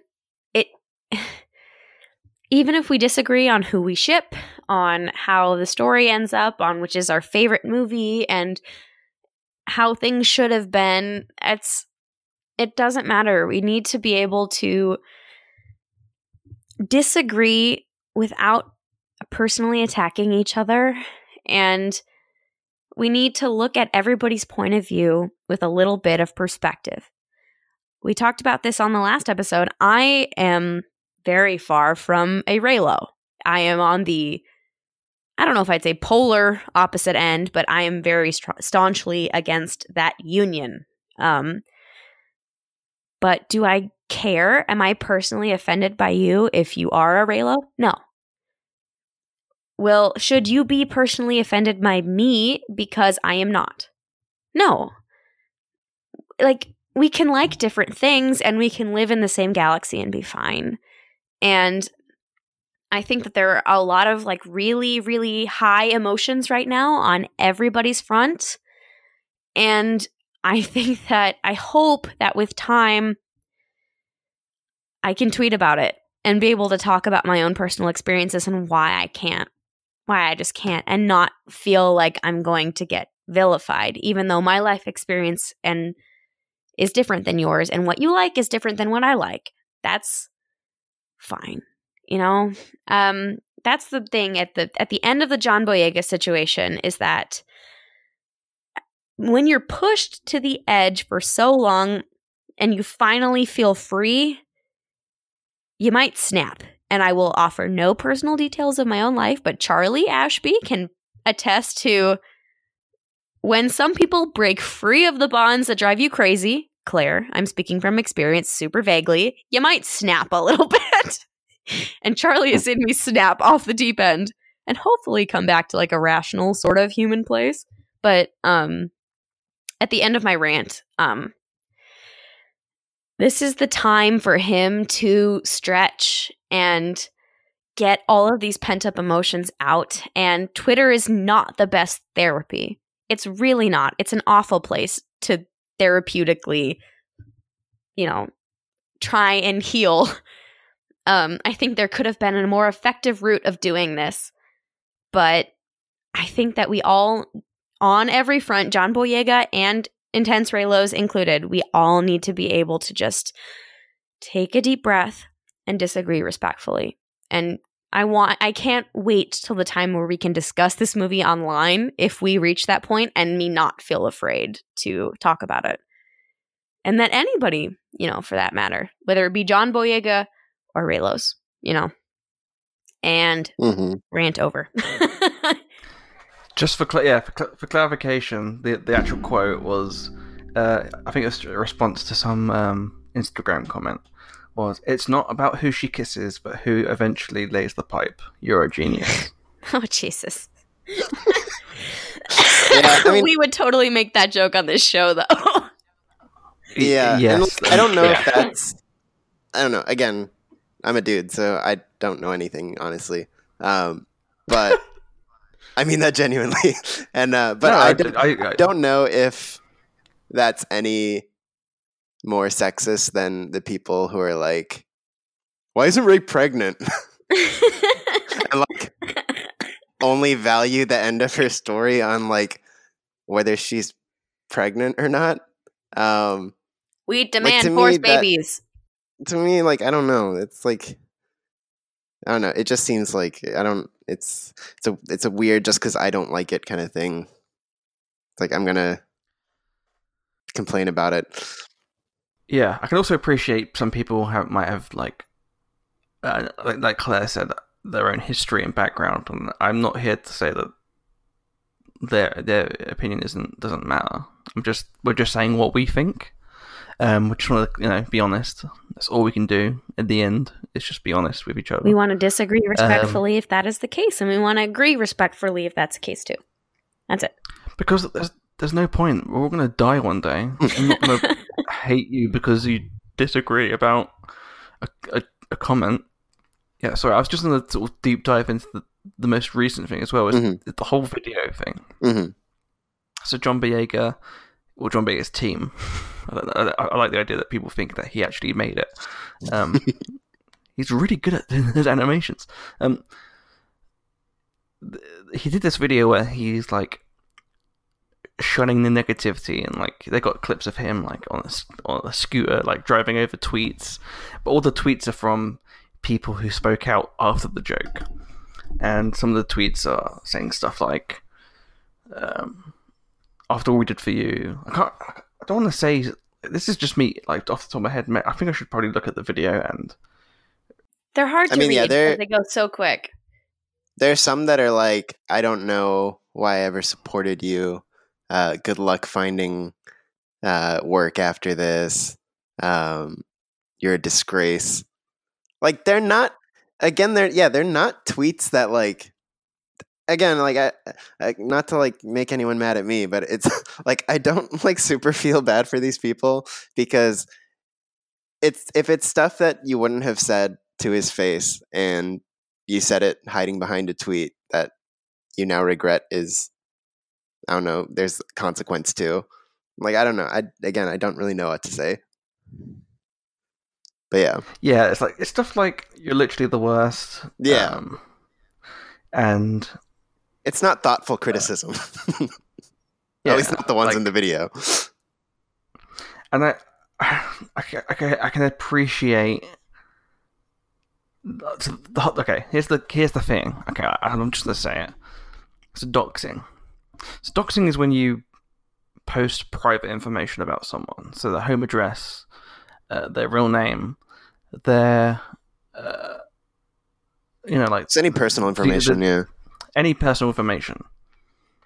And I'm not saying that doxing didn't happen in some cases, because apparently I think some people are saying that some people actually like digged up on people and like posted the information, which is fucking abhorrent. And if that did happen, that's disgusting, and I don't stand for that whatsoever. Do not condone it. But posting a public tweet isn't doxing. Could John Boyega have blocked their names, their ads? Absolutely. Because you could easily search for those tweets. And I think at that point, what else can he do apart from shut up? And again, there is some racial sort of bits to this, because I've seen a few friends on Twitter who are people of color who have been blocked by just for speaking out or having an opinion, which I don't agree with.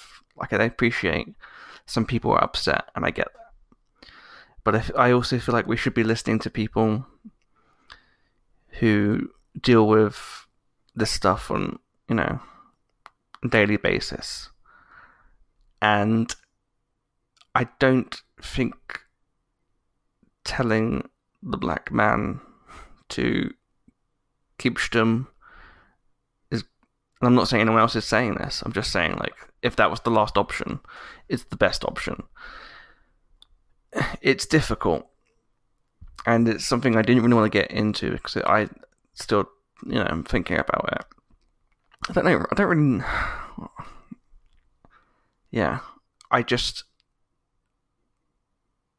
I know people have said that some people have been feeling suicidal and stuff, and that's awful. I hate that. It's just a difficult situation, and I feel sorry for everybody to an extent. That's that. Yeah, I just think there's too much. Like, I know there's like accounts that are like, Raylo said this. It's like, that's not helpful. That's very, very not helpful. And it's very, I don't know how you can spend your time searching for those tweets. Like, it just seems like why are you?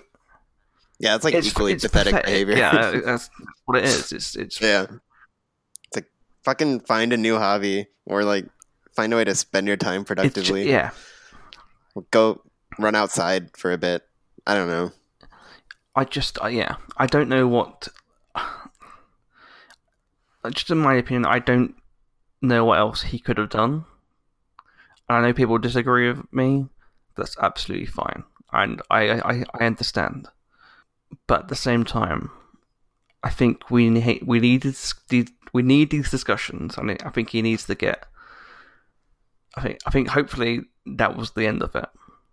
God, I hope so. Because there's nothing else you can really say. Like, I think they've said their piece. And I truly hope. I think. Oh yeah. Yeah. Sorry. I truly hope that whoever is feeling awful is okay. You shouldn't have to feel that way. I think that there's something to be said as well for, like, investment in characters and situations and stuff.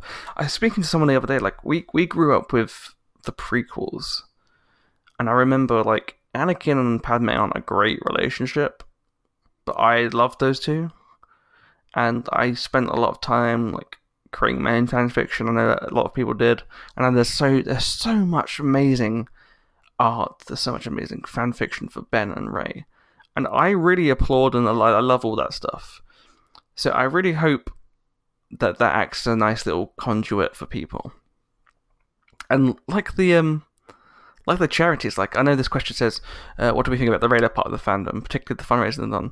Absolutely amazing. I know we already said that, but, like, honestly, it's awesome. This isn't a Reylo issue. This is a people issue. This is a much wider issue. Human beings. Like, I mean, you can look at the video, like Naomi Ackie liked it. I don't think she hates Ben Solo. I don't think John Boyega hates Ben Solo. It's ridiculous. They're characters. The idea that he secretly fancies Daisy Ridley. No. They're friends. Or he's jealous of Adam Driver. Yeah. Why would he be jealous of Adam Driver? They're all friends. Yeah. They're actors. I think we just all need to... And there's loads of conspiracy theories, and I don't know, that's something to do with the internet as well, where I just can't deal with that. And I'll get into that in a minute with the other question, which sort of links onto sort of John Boyega's comments. But are we all in agreement? Yeah, I mean, so. I think so too. I think, like, again, depending on your experience with different things, you'll take different things out of this situation. But, like, for me, I think, like, I've sort of, I don't know to what degree I've been successful in saying it, but, like, I think there were people online that probably could have used a reminder that actions have consequences and, like, you have to be accountable for what you say online as well. And if you say something that's not pretty and it comes back to you, sometimes that happens. But yeah, I think it is sort of a regrettable situation that it even is at this point. But then also I do also want to, like, commend his video team, because it's actually, like, a really cleverly edited video. Oh yeah, it's funny. It's funny the way they edited it. Even, like, if you just if you replace the text with anything, it's just a good edit. And I hope he makes videos still, because his video team has been on fire with some of the stuff they've been doing. Even if this one pissed off a good amount of people. I also have to say as well, like, don't pretend. I know it's like a random thing, but just quick tip: don't pretend to be someone you're not. Yeah. Especially if that's of a group of people that are discriminated against. Not cool, which seems to be the case in some areas, and that's not just one group. That's a few groups, which I've seen. And it's really fucking gross and disgusting. Oh god. Yeah, I think we're all on the same sort of page, and we appreciate if you disagree. In fact, the fact that we feel so awkward about talking about it as well. Mm-hmm. I'm just glad we're all just talking about it, because at least we're honest about. I don't know. Yeah. I mean, it's a scary thing to talk about, because it's like, again, we've seen so many times recently of, like, you know, someone saying the wrongly, like, I don't know, perceived a wrong way, or doesn't align with a worldview, or doesn't align with someone else's view on something in particular, and, you know, it sort of, like, becomes a hive mind attack. So, like, it's not the easiest thing to, like, approach with nuance. I think it's obviously infinitely worse when you try to do so through text on Twitter or something. So I think hope that a conversation at least indicates the nuance we feel in a lot of these things. Yeah, I feel like text, you can't read emotion from text. Right. So hopefully that comes across. I know we'll dive a little bit more into it before we finish off, but just to reiterate, Charity's awesome. Work, yes. Awesome. Fan fiction, fandom for awesome. Good. And we don't think that Rayla are evil. That's stupid. We're focusing on them obviously because of what the situation John Boyega one's about.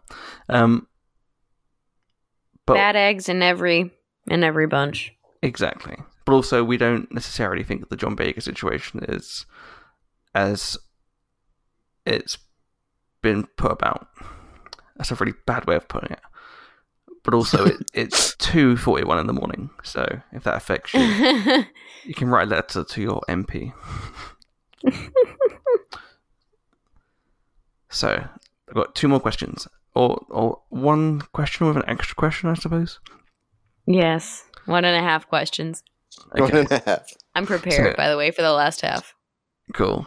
At MDM Chubb says, probably too late, but what are your thoughts on what JJ and JB were saying about The Last Jedi during the press tour leading to the Tross?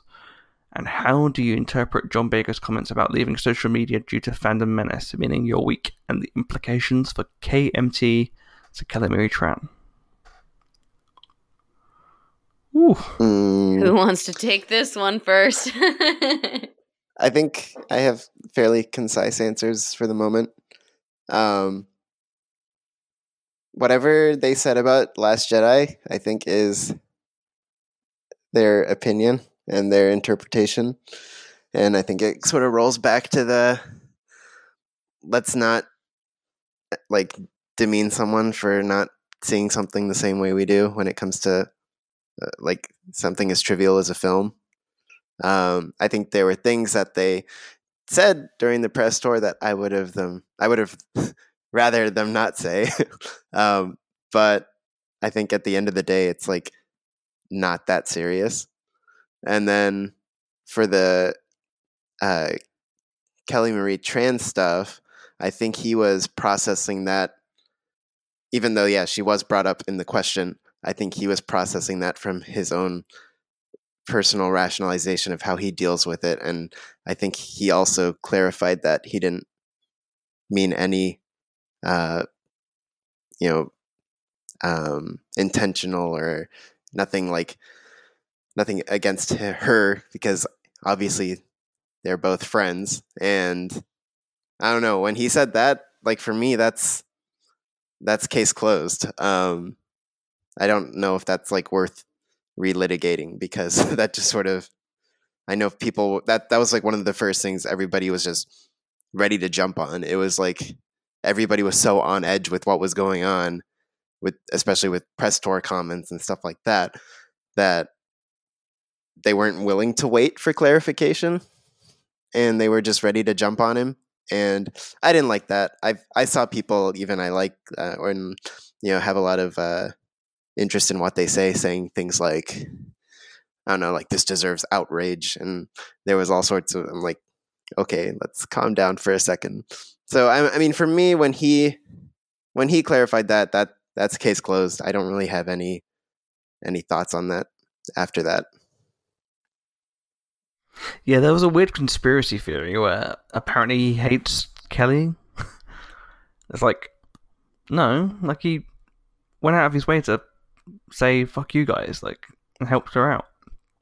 So I don't get why that sort of got brought up. And again, it's sort of the vilification, of course you would think so.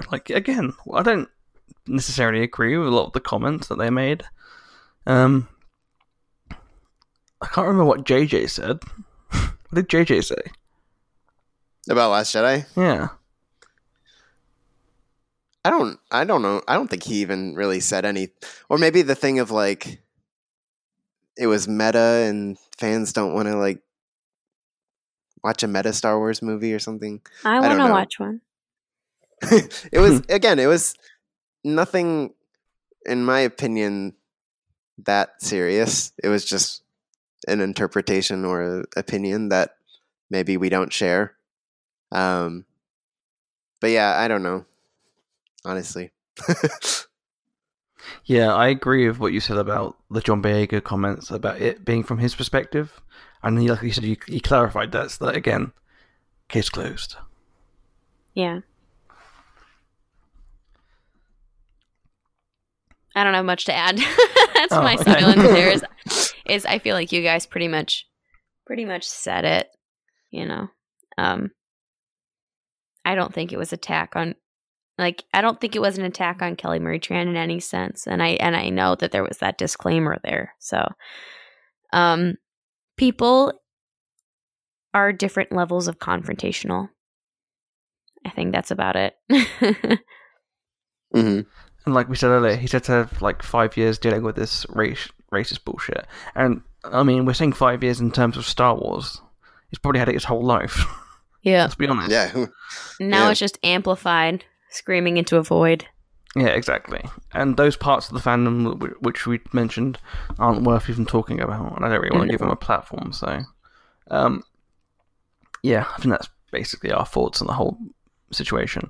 Again, reach out if you want to talk to us about it on the show, because we're here to listen. Sure. Okay, final question, which also comes from @MDM Chubb. Does Babu Frick rival Salacious B. Crumb for cutest alien in the Star Wars, or is it no contest and no one will ever be able to top Salacious? Like, do I even have to answer this question? Also mention that the question is specifically for Claire. It is specifically for me. All right, so here's my answer. Is Babu Frick a majestic, incredible, charming, handsome, intelligent, talented prince? Yes, he is all of those things. But he is no Salacious Crumb. He will never be the Crumb. Nobody will. And that's that. I like the big inhale. Sorry, I'm coughing and muting myself. Can I add one thing? Yes, I think go for it. It says at the end, I think the only person who ever wants to top Salacious is Claire. Aw, that's so sweet. I'm still coughing. I'm still having a cough. Is it sweet? It was a sex joke. I'm going to take it as sweet because I choose to still be friends with you. Oh, that's nice. Can I say something to you that I think you might make you cry? What? I'm already crying because of the coughing fit, but go ahead. Are you dying? I don't want to keep going if you're dying. Only a little secretly bit. passing out. The cat is yelling at me too. He's like, "Are you okay?" On Twitter this week, go ahead. Someone wrote a tweet in which they refer to Salacious Crumb as a jester cuck fuck. Excuse me?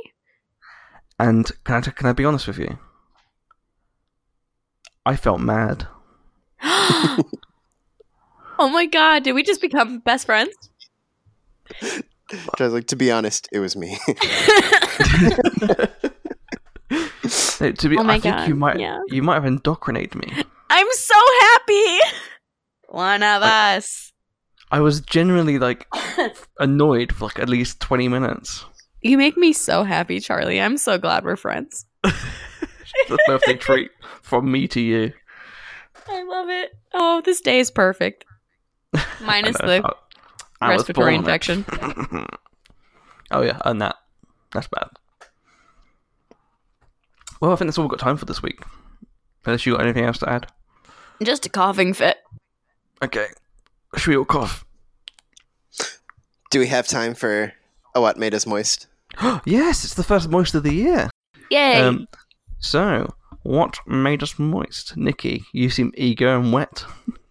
Oh, Lord. Whoa, hello. It's my birthday. Just because I had a lot of really fun experiences since we last recorded a I guess this still doesn't count as a general episode maybe, but the last time we did a moist, I had a lot of cool shit happen.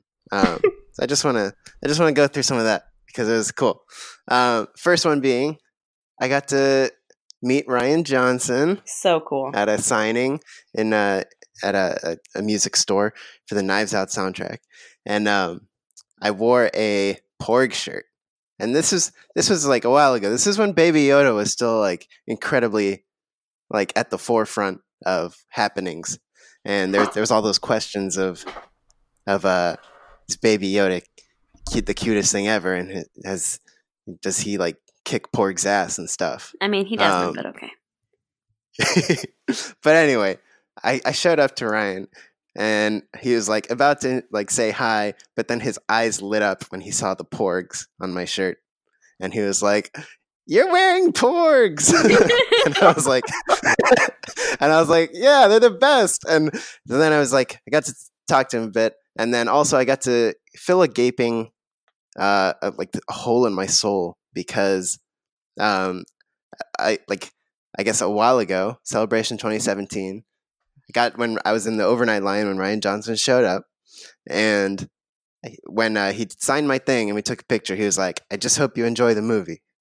And now, since The Last Jedi came out, I've had this hole in my heart of I wish I could just tell Rian Johnson back to his face that I did enjoy the movie and I love it dearly. And I finally got to do that in this little signing. And as Rian said, the circle is now complete. And I can now move on with my life in peace, and that was a great moment for me. And then I also was lucky enough to get into the audience for the Jimmy Kimmel Rise of Skywalker stuff. So cool. So I got to see all the cast that was there. I'm sure if you haven't seen that stuff, it's on YouTube. Now, even though this is the Imperial Senate podcast and this is the Moist section, I will keep it. I'll keep my many of my comments to myself and just simplify it with, I was not prepared to be in the same room with that attractive of a cast. It was honestly distracting. Would you dare say it was moist? I was very moist. I was not ready for some of the things I saw. But that was also great. And then I'll close it off with Rise of Skywalker opening night. I got to watch it at the Chinese Theater, which was very cool considering that the very first Star Wars premiered at the Chinese Theater. And now I was lucky to see the last saga film in the Chinese Theater. And in the popcorn line, I ran into David Collins, who everyone knows and loves. Oh, yes. So I got to talk to David Collins for a bit, get a picture with him. I got to see Matt Martin. I got to say hi to Matt Martin in the line as well. And then also Seth Green was behind me, so that was funny. Oh my God. So like that was a really cool experience there. And it's kind of like I sort of mentioned in our last episode, like eventually the movie becomes just the movie and it just exists as this thing. And sort of what we remember the most are just the little stories that revolve around it. Like, so for like whatever I didn't like with episode 9, probably what I'll remember most is, seeing the cast at Kimmel or the sort of like excitement in the popcorn line and getting to take a picture with David Collins and stuff. It's like, those are just some cool moments that happened in life since our last What Made Us Moist. And the last little shout out is, it's always nice to feel like someone listens to you, which is especially nice when we sit here and do a podcast for multiple hours. But one of our dear listeners, Jay Winkworth, he heard me say I would really love the official JJ cut of Sabotage placed over the Kylo Ren on Mustafar stuff. And the guy went out there and he made it. He posted it for us. And it's a beautiful thing. It works so well. So thank you, Jay. Much appreciated. And that's all the many things that made me moist that I needed to get off my chest. Fiend. Like a waterfall. I'm soggy down there. I also love the way that you ended your Fear Rian Johnson story as though you were about to say, and then I sat on the rock and I faded away. Like, did he want his autograph or not? Excuse me, this man just disappeared. Oh my god. Oh man. Claire? Mine has been teased quite a bit. So since the last time we had a moist moment, I adopted a kitten. At this point, Yay! yeah, yay! He got a new home for Christmas. Sorry, guys. And a dying lady. And a dying me, but he's still cool about it. So he'll just eat your face when you're dead. It's fine. Thanks, Charlie. That's okay. So yeah, so my boyfriend Jake, his mom, works at a veterinary hospital, and she fosters animals all of the time. She has 3 dogs, 3 cats, and 2 birds, and then there's also one. I feel like she always fosters something else. You know, it's always there's a metric ton of animals in that house, and then she started fostering this kitten named Dooku. Well, unnamed at the time when he came in because someone brought in a feral cat and her feral kittens to the vet, and she took one of the kittens and was watching him, and he immediately became my little guy, and we became buddies, and he followed me around, and I apologize for the coughing fit, but we bonded really quick. And when you go from feral cat diet to normal cat food diet, there's kind of stinky poops involved. Too much information, probably, but whatever. So they kept calling him Dookie, which is yeah, which is why I ended up calling him Count Dooku. Is because they originally called him Dookie because his litter box was horrendously smelly. So he doesn't smell anymore, guys. But he's a good little kitten, and he's like a dog in a cat's body. He's very affectionate, very excited to see you. And the reason, like the nail in the coffin that made me adopt him around Christmas time and make him mine was that in our Rise of Skywalker rewatch, we were watching Revenge of the Sith, and the lightsaber battles were going on, and the lightsabers were clashing and on the screen, and the lights were flashing, and he jumped off of my lap, sat onto another chair, and stared and watched the entire lightsaber battle. And he was like ducking and moving out of the way, like freaking out. And I have a cat that watches Star Wars, so I had to take him home. Yay. So that is how Count Dooku, Lord Tyrannus of the Sith, became the little shit that lives with me and muted my microphone just now. So that's what made me moist, is my new roommate. For a moment, I thought you said that Jake jumped up. That Jake did what? That he was watching the lightsaber battle and he was ducking his head and jumping. I was like, wow, he's really into it. I mean, I only date guys that like Star Wars, you know?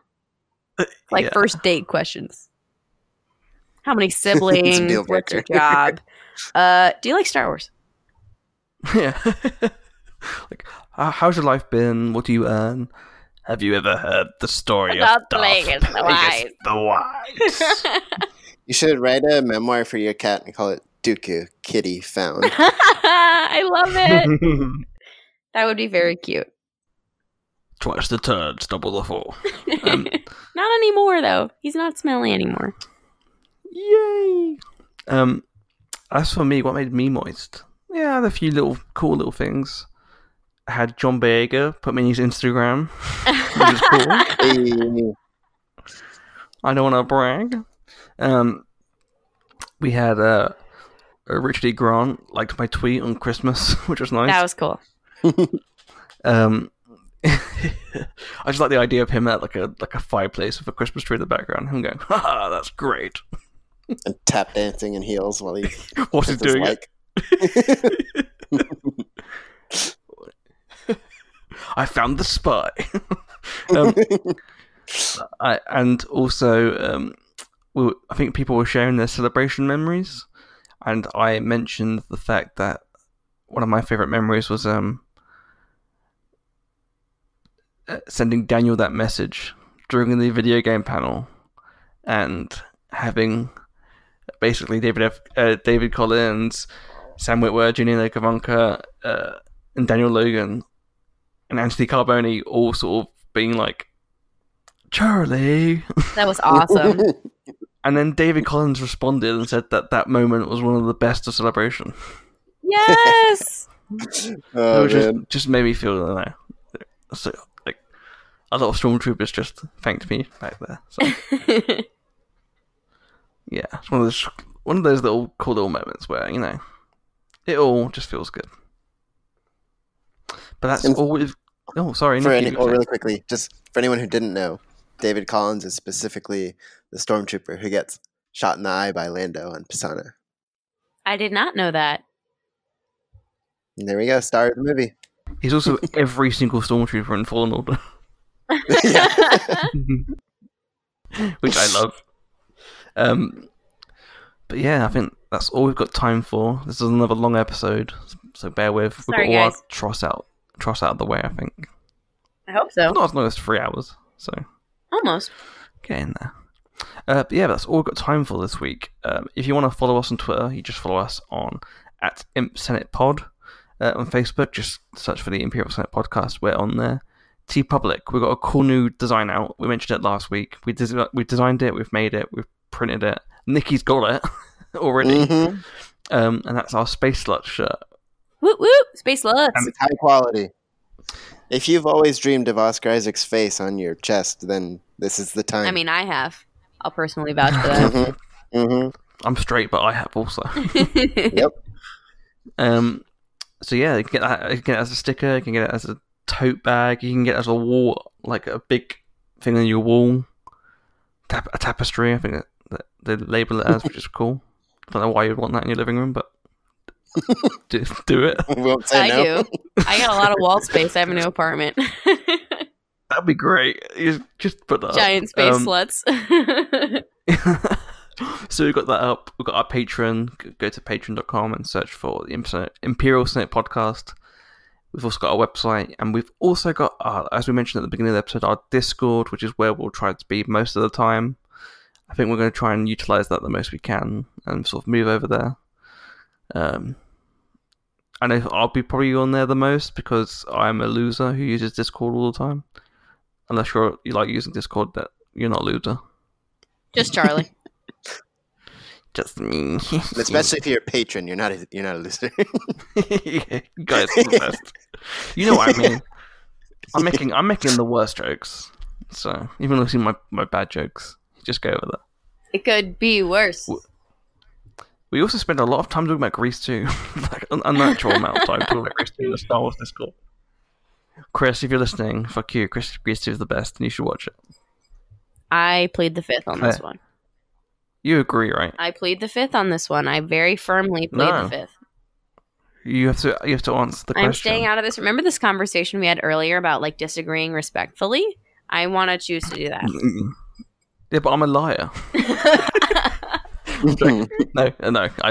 I respect your opinion, and Claire does agree with me. Thank you. And that's all we've got time for this week. So I think we have to say goodbye. Goodbye, everyone. Until next time. Have a pleasant evening, and may the Force be with you. Always. Happy birthday to me. Happy birthday, Charlie! Bye, everyone. Bye. Bye. See ya. Bye.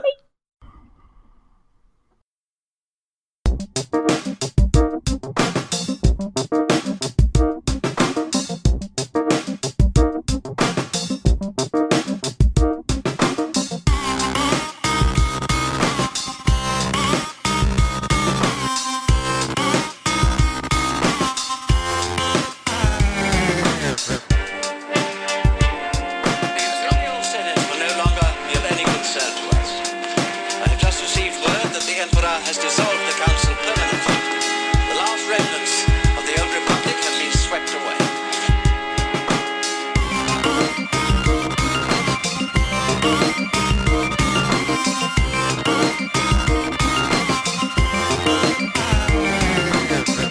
The Senate will no longer be of any concern to us.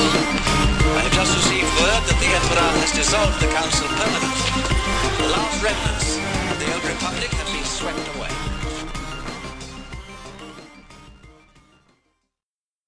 Edit this out, Ben. Edit out the awkward silence and the cat meowing. Oh, Jesus.